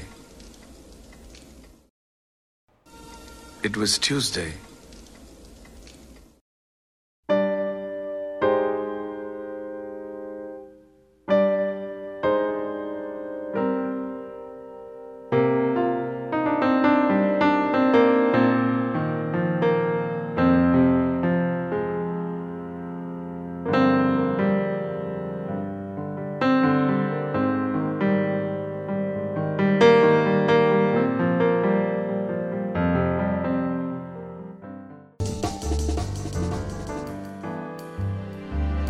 Welcome everybody to It Was Tuesday with your host James Chen, aka Jay Chenzor. I see you, Blue Snow, in the chat. Came just in time, right when the stream started. Yeah. No, but again, if you guys are tuning to this on YouTube over here, I have talked about what TOs have to do to basically stay alive, and also talking about what it means to play a top tier character. But we're going to be moving on here and talking about Street Fighter 6. So after 1 month of Street Fighter 6, I did a stream where I kind of ranked the characters, and I talked about how I felt about the game so far. And, you know, people on the actual chat were like, hey, James, you should, like, do this every month or whatever like that. And I was like, I don't know if that would be, I don't know if people want to hear that. But honestly, just a while ago, I actually tried ranking the characters in a tier order that I kind of felt was correct. And it made me kind of just want to talk about it because honestly, where we're at right now in Street Fighter 6, I actually do think we're in a great position. A lot of people out there have been starting to say these things like, this game is horribly unbalanced. The top tier characters are too strong, etc., etc. And it's just like, it's just objectively false. That's just objectively false. Oh, thank you, Blue Snow. I need to do more technical videos like that. But like literally, like it's just objectively false to say that Street Fighter 6 is really unbalanced. Because it is balanced, right? Like, we literally just had Ending Walker win a tournament with Ryu, Snake Eyes win a tournament with Zangief, a Lily player just won a tournament recently as well. So, honestly, I feel like Street Fighter 6 is in a really good position. Now, having said that, you know, the characters who are the strongest in the game do make you feel bad. They do make you feel bad because losing to some of these characters, I mean, it just feels like they can do anything they want, right? I mean, in this video over here, I talked about how Ken just has the ability to win in Street Fighter 6. It's such a weird statement. Like, it's so nebulous and vague, and what does that even mean? What it really just means is that his ability to open you up and then capitalize off of that is just so strong, right? So he just has the ability to win, whereas you're using your character and you're like, I don't know what I'm supposed to do with this character. I don't know what I'm supposed to do. What's up, Black Tyler? The Black Tyler? Yeah, Rue player, stand up. Let's go. But I don't think Ryu is that strong, unfortunately. Any case, you know, even though I joke about Ryu not being that strong, but like, again, when you talk about tiers, you know, a lot of fighting games had D tier characters. A lot of games have F tier characters, like legit. And Street Fighter 6 literally doesn't have any. So I really do feel like we're in a good position. So without further ado, let's just actually go over this tier list before I talk about all the other different things. Well, a lot of people are coming in and saying hi all of a sudden. Did I get raided by someone and I didn't see or something like that? Did I miss a raid earlier? I'm not sure. I'm not sure. But, and then, oh, actually, you know what? Another stream might have just ended or something like that. But let's go to Tier Maker over here. And what I'm actually going to do here, and this is going to be interesting. This is going to be the interesting part here, is I am going to change the name of the tiers here to suit my own needs over here. And this tier is going to be named, I'm going to change even a little bit later. But I'm not going to change it right now because what I'll change it to will be a surprise. What is this? So settings, so that's that color. This one, hi Nathan, is that color. This one will be that color. Yes. This one is... Wow, those two yellows look exactly the same. Jesus. Add a row below. So 1, 2, 3, 4, 5, 6, 7. There we go. So we're going to do this. And then we'll change you to this.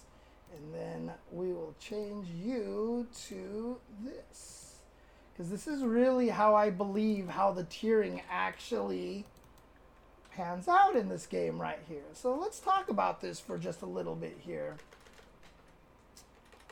So here's my tiers right now. This is where I feel like the game actually stands. And so, again, this is just my opinion. But I think right now, in S tier, there's literally only one character. And sorry, let me move the microphone so you can still hear me. I think there is literally only one character, and I think that's Ken. I really do feel like Ken is the strongest character in the game. I really, really honestly do feel like he's the strongest character. I feel like he just has everything.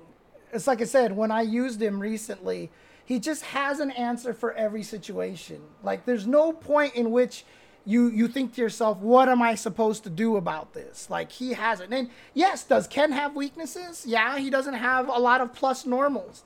But it really doesn't matter because a lot of the times you're canceling into stuff, and a lot of the times you're doing stuff at ranges where you can't be punished. So I just feel like Ken is really strong. Now, having said that, obviously there are a lot of characters who are very, very strong as well. And so I'm not saying that Ken is heads and above everybody else, but all these characters in S tier, they're right there. They're right there. Like, they're not even that far behind. I still have them in S, basically, S minus.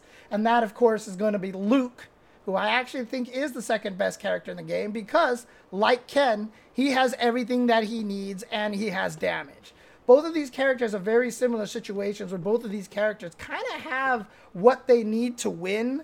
I think Luke has a little bit harder time skipping neutral because he doesn't have the Dragon Lash as much, and he doesn't have something like the Jinrai kicks, which I think are actually really strong, even at high levels. I think the Jinrai kicks are really strong.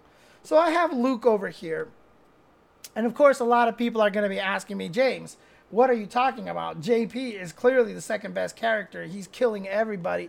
I actually don't know if I'm convinced yet that JP is the second best character. Kakeru is obviously destroying everybody, but I think that's more Kakeru than anything else. It's just like the way Punk plays Cammy. I think the way Punk plays Cammy makes Cammy look way better than she actually is. Right, and then Luke also has that crazy requirement to have your perfect combos be exactly on the proper timing and stuff like that. But I don't think JP is actually the second best character in the game. I think if you know how to fight him, you can actually fight him fairly decently. Having said that, I think JP is the third best. Because I don't think JP really loses any matches. As much as people are like, oh, Cammy beats JP. No, Cammy doesn't beat JP. But we're also starting to see, like, Guiles beat JP, which was supposedly, like, one of Guiles' worst matches. Like, I mean, Knuckledew says that he still thinks that match is horrible. But we're seeing more people understanding how to fight JP a little bit more. Right. So just wait for the snap and walk forward. Block a ground spike. Like I did in my Snake Eyes analysis video, block a ground spike. So, for example, when I'm Kim and I block a ground spike, I run and slide. Like, that hits a lot of JPs. The smart JPs will throw a closer ground spike, and so I run and slide into the ground spike. Now I have to guess. When I played as Ken against JP, I didn't have run and slide. But when I blocked the ground spike, I know that when you block the ground spike, it's a mix-up time for JP. So sometimes he would do the closer ground spike and I would dash into it.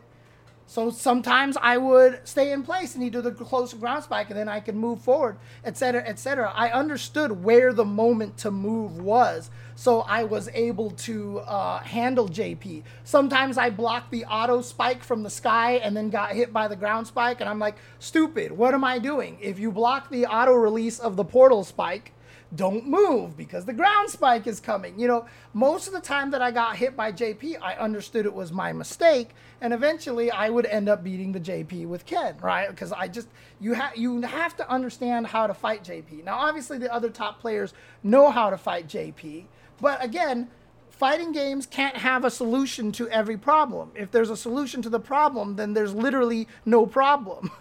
Right? That's what I always say, right? If I can tell you how to beat a mix-up, then it's not a mix-up. It's useless. The whole point of a mix-up is if he does this, you do this. If he does this, you do this. If he does this, you do this. Go, yes. That's the whole point of a fighting game. So if I tell you how to get past JP's zoning game, then he has no zoning game. So the idea is basically that you just have to know when is the time to make your guesses. And in the end, JP's zoning is not what makes him strong. It's his offense. His offense is ridiculous. You can get rushed down and murdered by JP so badly. And so what Kakeru is actually doing is he's just outplaying people. Like, he's just outplaying people. Again, like... he's like, yes, does JP carry people? Yes. Is Kakeru being carried by JP? Not really. Kakeru is just kind of ridiculous. Dude, he's kind of ridiculous. So I wouldn't just say like, oh, JP is clearly the best character. She's so good and da-da-da-da. Like, I actually feel he's more fightable than Ken and Luke is. Honestly, I really do. And then this is my big controversial pick here. This is my big controversial pick here because I know a lot of people don't agree with me. But there is just no part of me that can ever believe that this character isn't one of the best characters in the game. And he has so much more room to grow as he is right now. And that's Blanca. It's Blanca. This character is nuts. This character is so ridiculous. He does every goddamn thing he wants in this game. He has every mix-up. He's so scary, and he actually can legit turtle you. Why does his standing heavy kick knock you down? Why? Why does his standing heavy kick knock you down? Why? Out of the air. Why does he not need a counter hit to knock you down out of the air with standing heavy kick? Why does he get a full combo off of one of the best anti-air buttons in the game? Why? Why does his air EX block a ball plus on block? Why? He's the best install super in the game. Like, the Blanca chans are way better than Kimberly's spray paint. Like, honestly, like, it's crazy. It's that time again. Hi, Nathan. So, like, honestly, I can't see how Blanca is not the best character. You see the things that Mena RD is doing with this character, and it's crazy. And he doesn't spend the majority of his time on Blanca. If Mena RD, I feel like if he just focused only on Blanca, like, this character is... I think this character is ridiculous. I really honestly think that this character is ridiculous. So this is my one pseudo hot take. Now, cat hair. Dude, Liang Liang, in China, dude, that ICFC, the Blanca, dude, that guy was ridiculous, dude. That guy is nuts, dude. Oh my god. Holy crap, that character is crazy. I mean, that player is crazy with Blanca, dude. That guy's nuts. All right, so here's where I cop out a little bit. Okay? So I said I was going to call this A, but I was going to change the name of this, okay? Here's my A tier, but I cannot order this tier. Every time I look at these 4 characters coming up and I try to rate them between each other, they keep jumping around and I cannot figure out who goes where. Like, I legit cannot argue one way or the other, because every time I'm like, no, this character's clearly ridiculous. Like, clearly ridiculous. Then I look at the other characters and I'm like, no, this character is clearly ridiculous. This character is clearly ridiculous. I cannot rank them. And it's probably not hard to guess as they are, as JP is trying to do in the chat over here. And he's not far off, because he's pretty right about that one. Where is Cammy? I'm putting them in alphabetical order here. DJ, Guile, and Jury. I cannot order these characters here. I cannot order them. Because every time I think Cammy is actually the worst of these 4, you see what Punk is doing, and you're just like, God damn, this character is just so crazy. Yeah, Jury, dude. Jury, like, should she be? I don't know. Like, that's the problem. Like J-Dog asked, like, does Jury win a lot of things? Like, a lot of juries make it far, and then they always, like, fall short. Like, it's so crazy. It's so crazy. If I had to rank these characters in an actual order, me personally, this is me personally, I can't even necessarily, I don't know if other people would agree with me on this one. Me personally, like, I feel like maybe this is the order. Jury, Guile, DJ, Cammy. But, like, everyone's gonna be like, are you seriously rating Cammy 8th best in the game? Like, are you actually rating Cammy 8th best in the game? And people are gonna be mad. There's some people who think Guile is, like, the 2nd best in the game. Maybe even the best of the game. It's so hard to say. Like, I can't actually order these characters because my mind on them changes all the time. If I went by my initial gut, this is what I would put. This is probably what I put. And again, since this is my tier list, I shouldn't cop out with this not ordered. I should just put them all in here. But it's so hard. Like, these 4 characters can do basically everything. And they're just not as strong as these 4. That's just it. That's the only reason why they're an A, because they're just not as blessed as these 4 characters. But outside of that, like, these 4 characters are ridiculous, dude. These characters are literally ridiculous. So, yeah, I mean, DJ and Jury, drive rushes are ridiculous. The only reason why I personally put Cammy this far down is because I think her drive rush is just, like, super, like, bad. So, Reo Ayanami, I would say this is a mix, but not between your ability. This is like a general, right? Like, how good are they at every level that they can help you with, basically? Not as much as the beginners, but high to tournament levels, right? How can you win tournaments with these characters, but at the same time, like I don't want to do the whole thing of, like, the best players in the world are playing them. I used to always go that route, and I just don't prescribe to that anymore. So, why DJ does Marisa damage? That is a great question. And see, that's the thing, is, like, this order here is probably the most I don't know. Like, DJ and Guile, I don't know. I really don't know.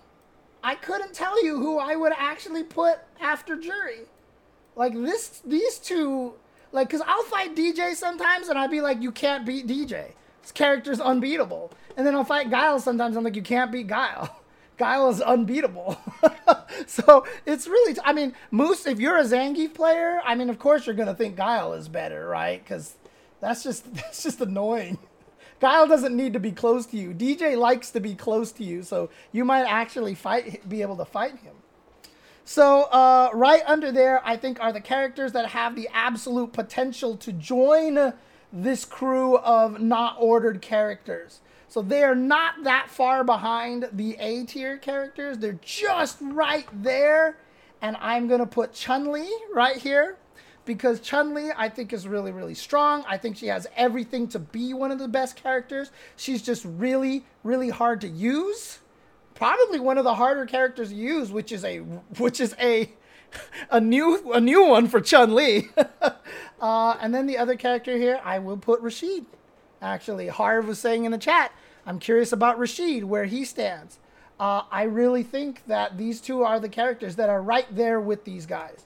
In a few more months, by month 6, let's just put it this way, I wouldn't be surprised if Chun and Rashid were in the same level as these four. I would not be surprised. Some people, like Logan, have actually said that they believe Rashid will be top tier eventually. And I don't think he's wrong. Rashid is actually kind of ridiculous. He's just really stubby and neutral, thank God. But, like, he's really, really strong. So I think this is kind of how I have it right here. This is basically, for me, like, the strongest characters in the game. Because I think the separation between Ken, Chun, and Rashid is not that big, honestly. Yeah, awful anti-air is kind of holding him back. That is true. The fact that his anti-airs just get stuffed is definitely true. So, Moose says that Marisa is in between Chun and Rashid. Well, I have Marisa next, okay? So she's clearly the best character. She's the most top-tier character that's not top-tier. Like, because she can't lose. Every matchup is at worst even for her, because if she hits you, you die. That's it. You're dead. That's it. It's game over. You die. However, she just still has weaknesses, right? Obviously, she has no anti-throw wake-up. That is always going to be one of the biggest weaknesses. Because here, let's also put it this way, okay? OD wake up. OD wake up, OD wake up, OD wake up, OD wake up, OD wake up, OD wake up, OD wake up, OD wake up, and OD wake up. Right? This is not a coincidence. There is nothing coincidental about the way that my perception has put these, and why I can't put Marisa in the same tier as all the other characters. Because while OD Scootum does beat lows, you can bait Scootum out with jab into drive rush, a drive impact, for example. That actually I don't know if it works with other characters, but Kimberly, if you see Scootum, if I do jab canceled into drive impact, that beats it, right? And then she can't beat throws. She can't beat throws, right? That's the problem. She doesn't have a way to stop throw. Yeah, and absolutely OD wake up is the reason Kim is not there anymore. If she had an OD wake up, she'd be right up there with everybody else, honestly. But you'll start to see the theme here is that now these are all the characters who are super good, and their weakness is that they don't have the OD wake up, right? Because right after Marisa, I have Dalsum. He's amazing. He doesn't have an OD wake up. That's like his biggest weakness, right? This is the biggest problem with this character, honestly. This is where Dalsum suffers. He has a lot of little other weaknesses, but as I've said multiple times, Dalsum is a character that needs everybody else to optimize so that he can optimize. Dalsum is a counter character, right? Until you optimize your character, Dalsum has to kind of wait to see how he optimizes against you, because he's always going to have a different way to counter all the different things that you are able to do. And so while everybody is still kind of... So yes, that honestly means one of the best ways to fight Dalsum is to be as random as possible. I literally lost... So I was in Battle Hub playing Ken against the Dalsum, and the Dalsum beat my Ken. And then another Ken challenged him, and that Ken was the drive impact jumping... EX Tatsu Shoryu in the middle of nowhere master, and did better against the Dalsum than I did. He did better against the Dalsum than I did with my calculations and stuff like that. So, like, that's why, yes, it's actually better to be kind of random against Dalsum so that he can't optimize his defense against your optimized offense. But Dalsum, I think, has a lot of room to grow. I think this character will get stronger as time goes on. Will he reach this vaunted A and S tier? I don't know, and probably not, because he has no OD wake up. Again, being knocked down is just not fun, dude. The corner pressure in this game is too strong. All these characters here, they get you in the corner, you're dead. All of these characters, all 4 of these characters, maybe not Chun as much, but at least the other 9 characters, and probably Chun, they get you in the corner, you're just dead. And you know what the worst part about it is? Every one of these characters down here, they get you in the corner and you're kind of just dead. Like, that's the name of this game. And if you don't have, I really honestly believe if you do not have an OD wake up in this game, you're basically you can't be top tier in this game. You just can't be top tier in this game. I firmly believe everybody needs an OD wake up. Now, I want it to be creative. Aki looks like she has an OD escape like Fang. So it looks like she just kind of, creeps out of the corner. So I think that's her OD wake up. Like I said, I want to give Dalsum a special move, which is down and 3 kicks, which makes him OD float into the sky and then throw a fireball faster than he can float and throw a fireball manually. And while he floats on the way up, he's invincible. So he goes up in the fireball out of the air. So basically, it's like an invul get into the air, throw fireball move. The problem is that that's kind of useless because you block the fireball and then you murder him, right? Because he's right next to you. Well, you can cancel the initial invul teleport, the flying part, into a teleport that goes across the screen for another 2 bars. So it costs him 4 bars to escape, right? We can be creative with this. Like, even if we made it so that Odie Scutum doesn't counter throws like JP, but what if Odie Scutum just tech throws? Like, just automatically tech throws so nobody has an advantage, right? Or, stuff to that degree. That's kind of what I'm hoping for, honestly. I'm hoping that we can come up with creative ways to make wake up OD moves, OD escape options. Because, honestly, Marisa and Dalsum, if both of these 2 characters did gain legit OD wake-ups, like, they're like here, like, it's not like a lot of the other characters where if you gave them an OD wake up, they would probably jump up to A tier. Like these 2, like Marisa would jump up to S minus, like that. Dalsum would probably jump to A tier, but Marisa, if she had a legit OD escape, this character's a problem now. Like she's terrifying. So we have to be careful. And the reason why Scutum is an interesting one is because you can hold Scutum as well, right? If Odie Scutum had a fixed timing like JP, then I think you could make it counter throws, but because she can hold it and then have follow-ups out of it, you can't do it. Like, that would be super broken. Super broken. Next on the list, and I rate her higher than most people, is Kimberly. I really think this character is very, very strong. I really do. I think this character is stronger than a lot of people give her credit for, but she just doesn't have an OD wake-up. I think she's really good. Although I will say that the next character after her, which is Honda, these 2, I flip-flop back and forth on them. But Honda's a character that you can kind of figure out, and I am a little bit biased because my character fights Honda well. Kim can actually fight Honda pretty decently, so it makes it so that my take on this is a little bit tainted, right?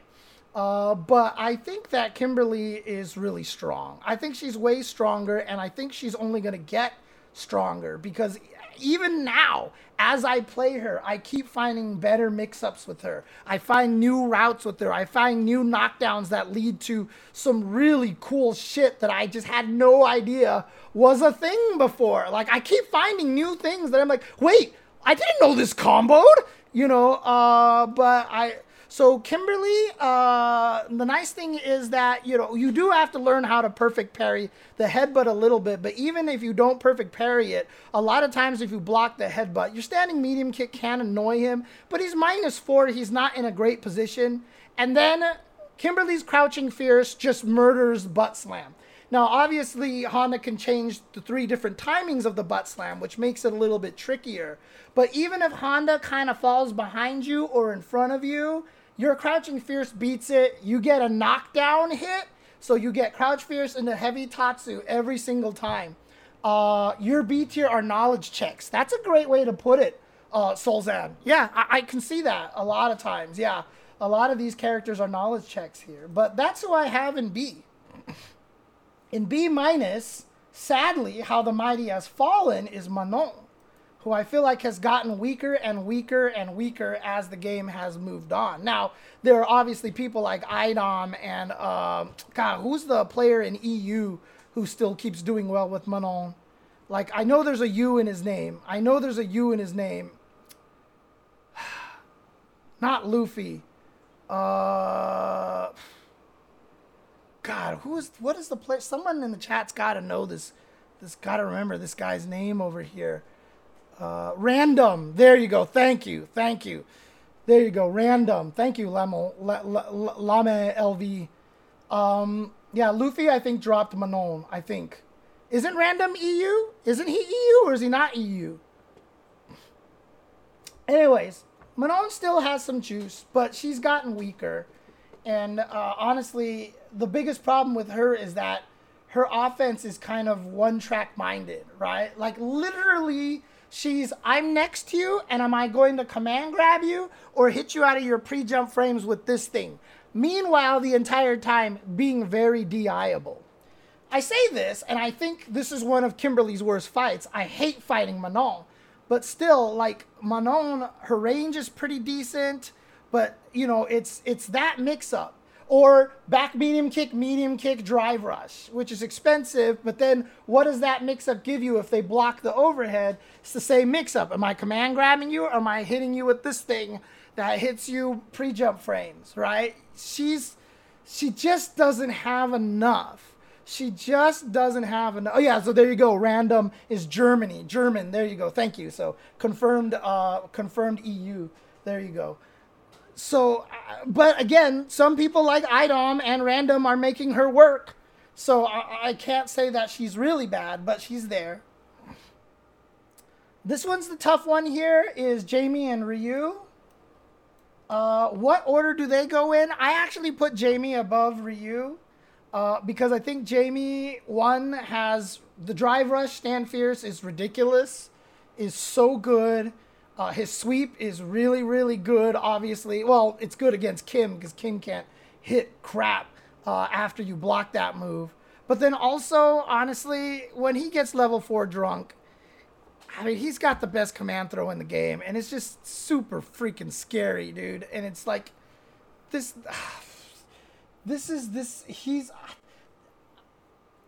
Jamie just keeps getting stronger. He's only still kind of down here because most of the Jamie players will tell you that he's not particularly strong.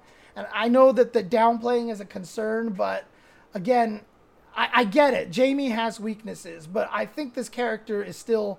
I mean, I'm tempted to move Jamie above Manon. And I'm almost tempted to move Jamie over there right now. But by the merits of the fact that guys like Idom and Random are doing well with Manon, and Manon has been dropping and Jamie has been rising, I'm keeping Manon above Jamie for now. The reason why I have Ryu ranked this low, I don't think Ryu is bad. Again, B- is not a bad character. Is he bottom 3 in my list? Yeah, but he's not a bottom character. Yes, like Frito Verdes says, Ryu hits like a truck. He hits like a truck. Like, you make a mistake and you're like, oh, God. The biggest problem with Ryu, and I think everybody will know exactly what I mean, even though this doesn't mean anything, Ryu is extremely fightable. This is Ryu's weakness, is that he's so fightable. With every character that you play in the game, when you fight Ryu, there's nothing that Ryu does that oppresses you. If the Ryu is good, he's going to fuck your shit up. But there's nothing Ryu does that doesn't feel like, oh, I could have gotten away from that. And it's not the false thing like you're trying to get away from Blanca mix-ups and stuff like that. Like, legit, you're right. You could have fought Ryu. Like, there's nothing he does that feels inherently oppressive or, what do I do about this? Like, he does the donkey kick from far enough away that you can't punish him. Stop trying to punish him. Block the donkey kick and walk away. You're not getting chip damaged. The solution is not that hard against a perfectly spaced donkey kick. Yeah, he's honest. That's the biggest problem with him. He is extremely fightable. I will see Ryus when I fight them online, and I'm like, I'm never scared. I never go, oh God, Ryu. Even though some Ryus like push my shit in, right? Like I get bodied by these Ryus and I'm like, holy crap, what just happened? But at the same time, every time I see Ryu, I'm never like, oh God, I'm scared. Like every time I run into Jamie, I'm like, oh God, Jamie. I don't want to fight Jamie. You know, you fight against a Dalsum or a Honda, you're like, God, I don't want to fight these guys. Yeah, Ryu doesn't give you mental stack like Ken. Is also another really good way to put it. And of course, C tier, I don't think anyone's really questioning this right now, Lily and Zangief. And obviously a lot of people are starting to waffle on this, that maybe Zangief is actually better than Lily. And yeah, it's really hard to say at this point because, I mean, the thing about Zangief, though, is that if you're a grappler player, as you saw from Moose on stream earlier, as you see from Snake Eyes, as you see from all the Zangief players out there, grapplers are loyal as fuck, dude. They are so loyal. Grapplers are probably one of the most loyal fan bases out there. So even if Zangief is bad, and this is kind of why fighting game devs can get away with making their grapplers bad, is that grappler players won't stop playing them. And I admire that so much. I love your guys' tenacity. And I normally would have had that tenacity, but I told myself I wasn't going to play a low-tier character before I got into Street Fighter 6, okay? Zangief is a lower-tier character. I'm not going to play him. If he gets buffed, I'll get back to him, for sure. But they are loyal. And I'll tell you this right now, all the Zangief players you run into online are a pain in the goddamn butt to fight. Also because a lot of them are copying Snake Eyes. A lot of them are copying all of Snake Eyes' stuff. And it's really annoying. And do I lose the Zangiefs? Absolutely. But here's the thing. Not a lot of people are going to find success with this character. Not a lot of people. If you take a giant pool of 1,000 players and make them play through each of these characters, Zangief will probably have the least success out of all of those characters here. It's not easy to win with him, and it's very discouraging, and it's so frustrating, dude. It's so frustrating. Depends on which series you play, Reo Ayanami, because name me the second grappler in Guilty Gear. And name me all the zoners in Guilty Gear. There's a lot of zoners in Guilty Gear. Name me the second grappler in Guilty Gear. So it depends on the series. Soul. Yeah. Soul is largely a grappler. Honestly, because if Soul didn't have Wild Throw in all the old games, he'd be pretty shitty. And he gets so much damage off of them. But in the end, you know, he's a strike throw character. He's like Laura. Like, I barely count Laura as a grappler. You know what I mean? But, you know, like, in terms of, like, super pure grappler, like Zangief Potemkin style, like, there is no second one in Guilty Gear. There never has been a second grappler in Guilty Gear. Some people have said ABBA. You know, okay, maybe. But, like in terms of, like, a pure grappler, I mean, you could call Kai a grappler, for Christ's sakes. Run-up throw is, like, in the Bible of Kai. Like, in doubt, run-up throw. That's, like, Kai. But honestly, like, in terms of pure grappler status, like, yeah, the grappler players are loyal, man. They really are. And the effort that the grapplers have been putting in for Zangief is really impressive. And seeing what people are doing with this character online is really heartwarming and impressive. Because they fight hard, man. They fight hard. The hardest part about Zangief, honestly, is you have to figure out the kind of Zangief you're fighting. I fought 2 Zangiefs with my day 1 Ken. They both beat me game number 1. I ended up winning the set. Because you have to know what kind of Zangief you're fighting against. As soon as you figure out the type of Zangief you're fighting against, you can fight the Zangief, right? Is this a jumping Zangief? Is this a scared, more passive Zangief, etc., etc.? The reason why Snake Eyes is the best Zangief in the world is because he'll always lose game 1 and then destroy you the next 2 games. Or he'll almost lose round 1, make the dumbest comeback, and then win the 2 games straight. Because his ability to adapt to his opponent is second to none. Snake Eyes will get absolutely slaughtered the first round by just stupid shit, and then he just makes the guy look silly the next few rounds. It's uncanny how Snake Eyes does this. He just knows the human archetype so well, dude. It's crazy. And so honestly, like, yeah, that's one of the problems when you fight Zangief. If you do not understand how you have to process the kind of Zangief that you're fighting against, you will lose to Zangief. But 1, you become a turtle, and 2, you have to know which avenues the Zangiefs prefer. As soon as you learn which avenues the Zangiefs prefer, then you can take them apart little by little. So that's kind of the main thing about Zangief.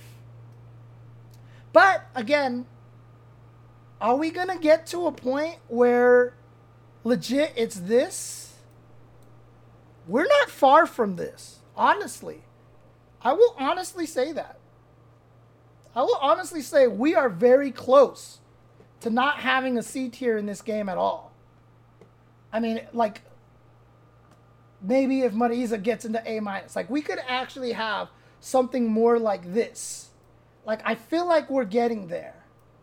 So, as much as I still think Zangief and Lily are the 2 worst characters in the game, I think they're getting stronger. What about Zangief piloted by Snake Eyes?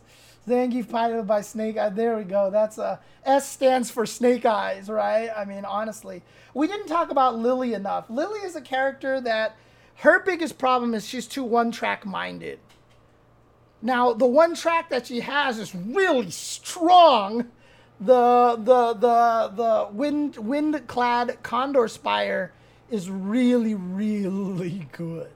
And this is the hardest part. I said this even in the 1-month stream. Is that Lily is a character that if you buff her in any way right now, she might be too strong. Because wind-clad Condor Spire is still the most broken move in the game. Windclad Condor Spire and EX Windclad Condor Spire is the best special move in the game. I mean, like, I think she could have the OD uppercut and be okay. I really think that like having just an OD uppercut would maybe put her into B or A-. I don't think it would make her broken, JP. But the hardest thing about balancing Lily is that OD Condor Spire is too strong. I'm sorry, not OD. Windclad Condor Spire. Both versions are too strong. They're the best special moves in the game, right? So, dude, you take that back about Kimberly, dude. Kimberly's awesome, dude. Kimberly is the most fun I've had with a fighting game character in a long, long time. So don't you dare speak ill of Kimberly, okay? Kimberly's amazing. Oh my god. I have not had this much fun with a character in a long time. What the hell? Who has an upside down modern? Oh, that's yours? Nice. Okay. But yeah, I mean, again, I feel like the game is really balanced. Now, this honestly is, I think, a really, like, no matter, like, even if you think I have, Blanca, I said, is my only hot take. Blanca's my only hot take. But if you're anybody else and you look at this list, I don't think anybody can really look at this list and be like, nah, you nuts. You're crazy. I think this is a pretty accurate at this point right now. I think this is kind of where we're at this point. And you missed it earlier, TJ. I talked about how I do think JP is just more frustration death. That he's actually, like, you can fight him as long as you know it's actually his offense that's a problem. We'd have to nerf some of JP's offense, but he's got a few like little weird weaknesses here and there that I think that that people don't take advantage of properly. But I think that this is a pretty good list. Now, yeah, this part right here will have some contention for sure because some people are gonna move this around, but I think most people are pretty aware that Ken is the best character in the game. Because honestly, like after Ken, these 7, 8, 9 characters right here could be reordered in any order and everybody will look at it and be like, yeah, okay, I can see that. I can see that. Is this list a reflection of Evo results? No. It's a reflection of lots of things, of everything that I've been seeing. I mean, it might look like a weird coincidental Evo thing, but I mean, Punk got 3rd place, right? And I still personally have Cammy 8th, right? I'm only just listing them alphabetical over here because it's impossible for me to order these 4. I'll just do alphabetical. There you go. Alphabetical. Because I can't figure out the order for these 4 characters. Every day, I'm always like, God, Jury's so broken. Clearly, she's the 5th bet. Oh my God, DJ's clearly the 5th. Oh my God, Guile's clearly the. Oh my God, Cammy's clearly the 5th. Like, I waffle on these 4 like constantly, and I cannot order these because it changes. It just depends on who I fought last. 5th place is whoever I fought last and got most annoyed by recently. Is 5th place is just really what it comes down to, which is what most tier lists come down to in the end, is what annoys you the most. But so I can't order these 4. I can't do it. Not tiered. Alphabetical. Yeah, God, it's so complicated.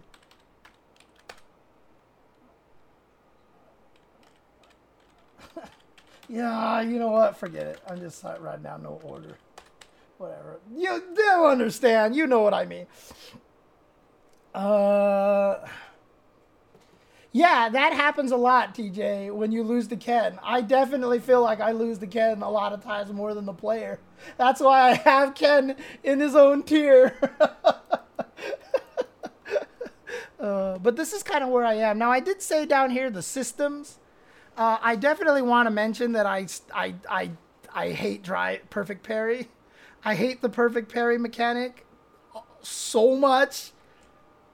Like, it's the one thing that I will complain about the most in terms of Street Fighter 6 mechanics. Like, I hate perfect parries.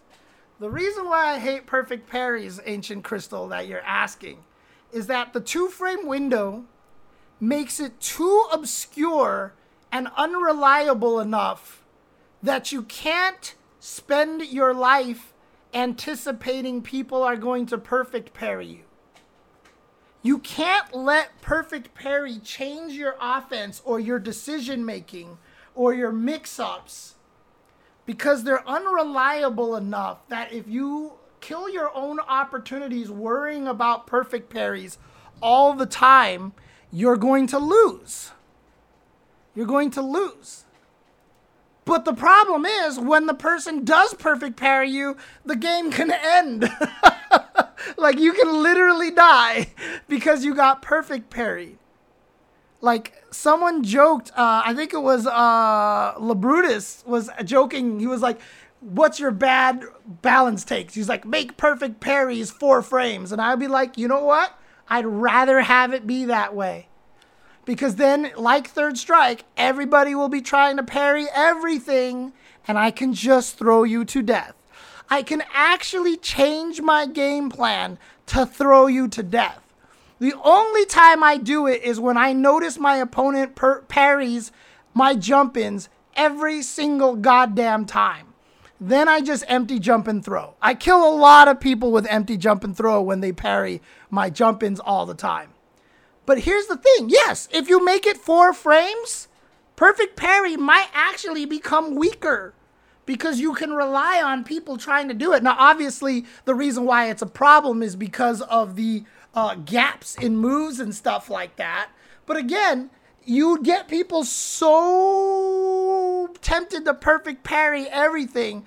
You can kill somebody in 5 throws if they perfect parry, right? Like, honestly, like if you do Ken crouch medium kick into nothing and they go parry and you walk up and try to throw them, or you drive cancel into throw and they perfect parry, like, like you only need to do that 5 times and they die, okay?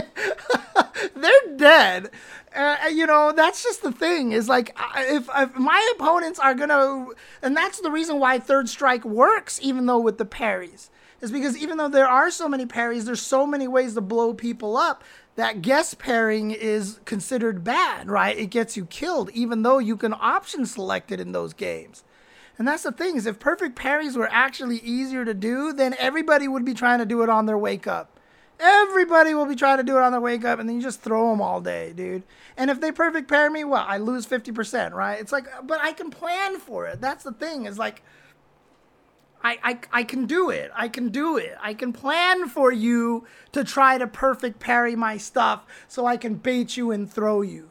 Kim run into nothing into throw would be super powerful because everyone wants to perfect parry every goddamn thing because people feel cool about it. So that's actually why I don't like perfect parries. I've disliked them since the very first day.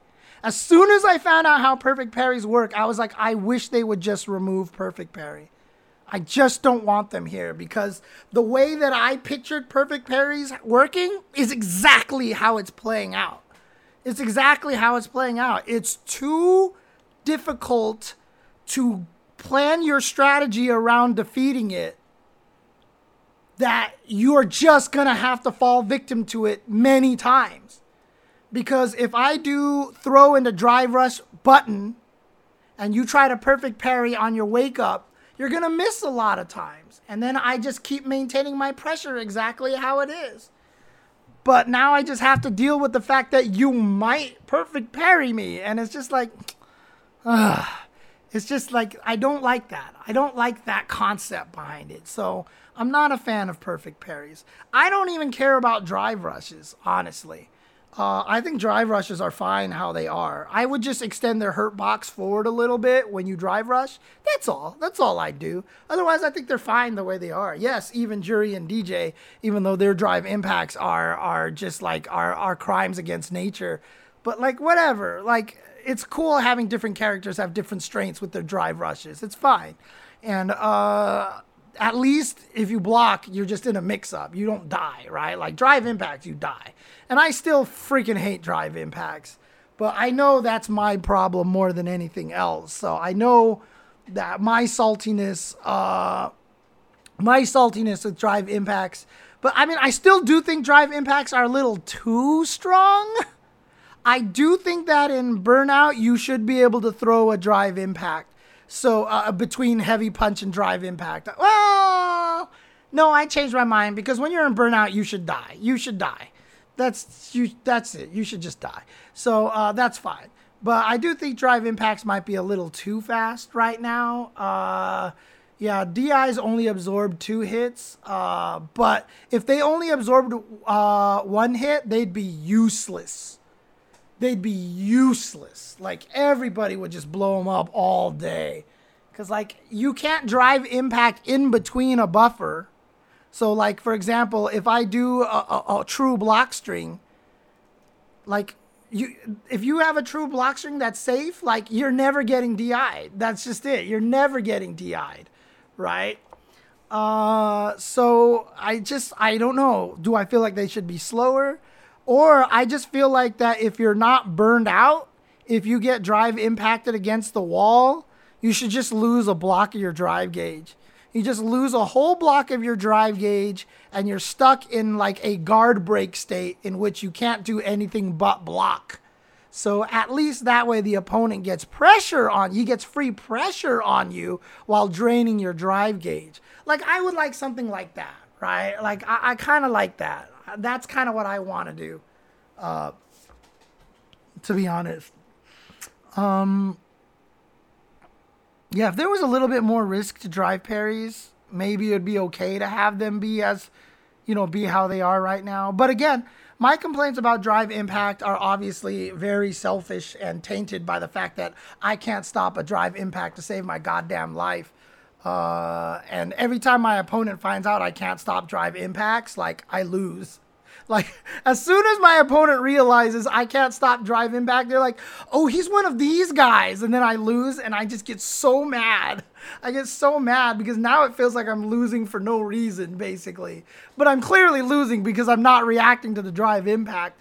And it's not to do, like, and it's not that I don't have it in my mental stack. I think the best way someone described it is I have too much in my mental stack just by nature.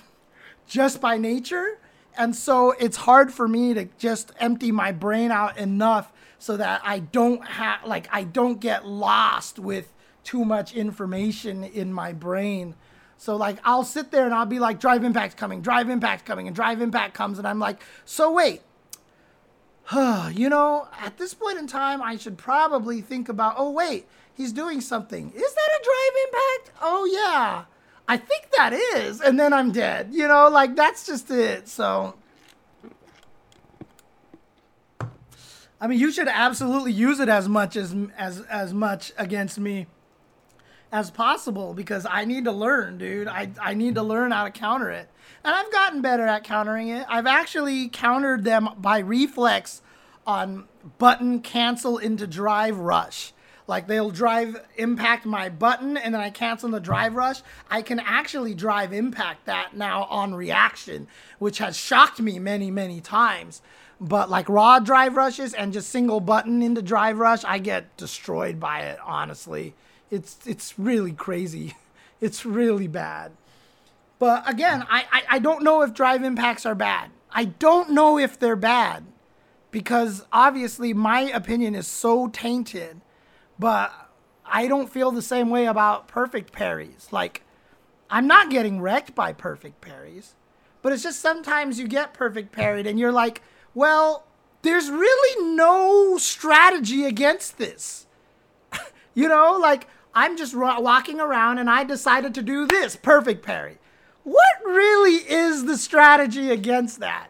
You can't account for it. And that's kind of what bothers me about perfect parry.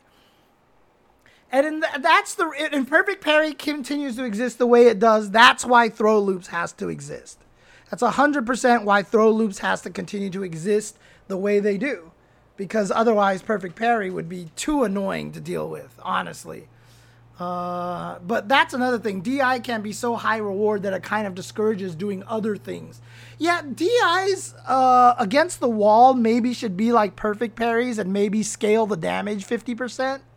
Except if you're in burnout. Maybe that would work.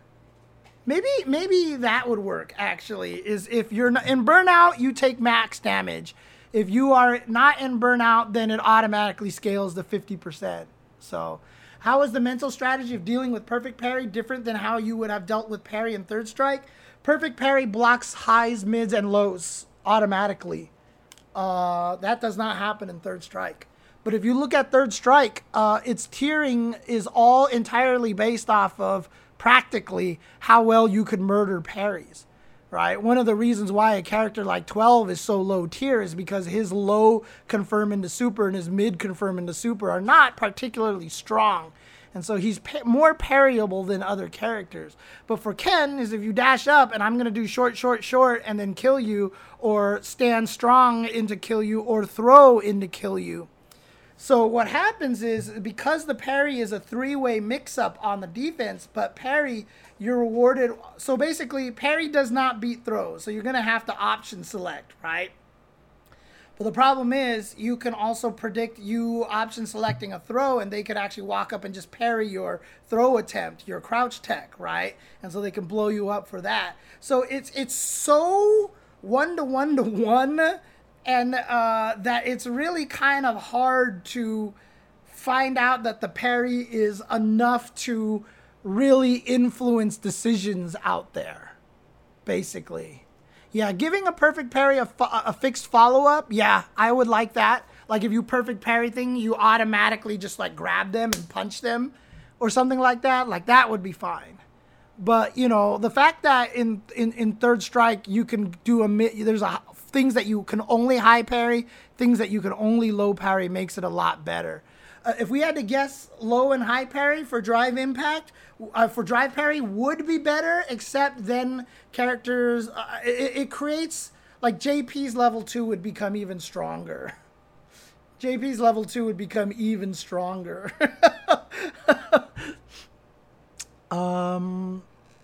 There are a lot of situations where, and then also drive rush into guess is a pain. So, like, if, for example, if you get knocked down by Luke or Guile and they do drive rush into overhead or low, like, it's just such a disadvantaged situation that if you don't have drive parry to eliminate the high-low mix-up, those become a little too powerful. That'll become the meta of the game. So drive parry, it's good that it blocks high and low and left and rights, because there's a lot of brutal left and rights in this game as well. So there's definitely good sides about that. And like I said, I don't mind drive parry. I think drive parry is a great mechanic.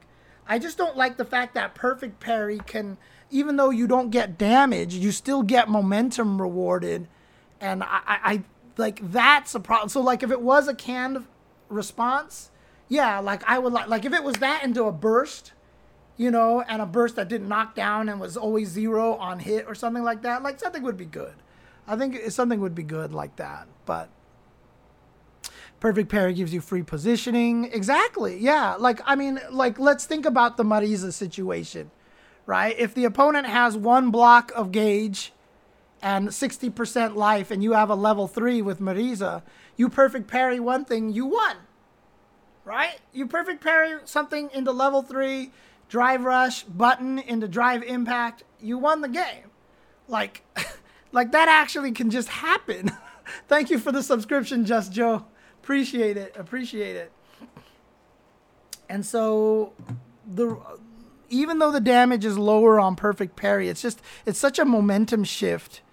And like I said, the hardest part about it is, if you get your move perfect parry, can you all honestly say you did anything wrong? Can you honestly say you did anything wrong? You can't, right? You can't change your game plan to account for someone trying to perfect parry every goddamn thing you do. I just don't feel like you can justify it. Because if you do, you're nerfing your game so much, honestly. So, but that's all I have right now. That's my month 3 take on Street Fighter 6. The stream has gone on way too long, as usual. My cats are hungry, so I need to feed them. So I think I call it quits for today then. I think that'll be it for today. But again, like I said, I don't think this tier list is crazy. I think this is a pretty decent tier list. I think this is, most people would agree to this, how it looks right now. And like I said, are we getting to the point right now where eventually Lily and Zangief move up? I feel like what would happen, like, realistically, what I feel like would happen is that Chun-Li and Rashid will move up to A. These 4 will move up to A-. These 3 will move up to B, and these 2 will move up to B-. Like, I feel like that legit can happen right now, that the A- tier might just disappear and everybody shifts up the tier. And that's not because of relative that they shift up, but because legit these characters, I think, are better. Like, these 4 characters might turn out better than being a B tier character. These 3 will probably turn out being better than B-, and these 2 will probably end up being better than C tier characters. Yeah, again, low tier, like C in older games was like, you can play them legitimately and at least wreck people's dreams at tournaments, right? Like, nowadays, 6-4 matchups are like so imbalanced, but like, back in the day, like, we legit had D and F characters in fighting games. Like, they just existed. And we just don't have that in this game at all. So, It's being at C is not really that bad. And like I said, is Zangief and Lily actually B minus? Probably, to be honest. So Venom was C? Do you see what Peppery Splash does with that character? I don't think anybody could legit call Venom C in Accent Core when you watch Peppery Splash play him, dude. Like, yeah, he's complicated, but he's very strong. Dude, more than that, I think people are, I think more than just Peppery Splash. So, there's a lot of Japanese ones, right? Snake doesn't think Geef is at the bottom. Yeah, that's good. That's good. I'm glad. I hope he gets stronger. I hope he continues to get stronger. But he's not going to get much higher right now. So, oh, man. In any case, all right. Well, you know what? I'll get back to you on the Venom thing, okay? So, that's all for now. Hope you guys enjoyed my semi-regular Street Fighter 6 updates on my opinions on how things are going. So I hope you guys are doing well. Hope you guys are staying safe out there. Clearly, we're all still in a pandemic, so hopefully you guys are taking care of yourselves and being safe out there. But also, I gotta feed some cats. They are clearly very, very hungry. Come here, Nathan. Come here, Nathan. Don't walk away from me, Nathan. Dang it. All right. Anyways, cats are hungry. They want food. So I'm going to go feed them. But thank you guys for tuning in. And thank you guys for the continued support. And remember that the day that this podcast graced your ears was the most important day of your life. But for me... Meow? No, not for me. It was not meow. But for me... Oh, hang on. Meow. Meow. Come on. Meow. Meow. No, I can't get him to do it. All right. But for me... It was Tuesday.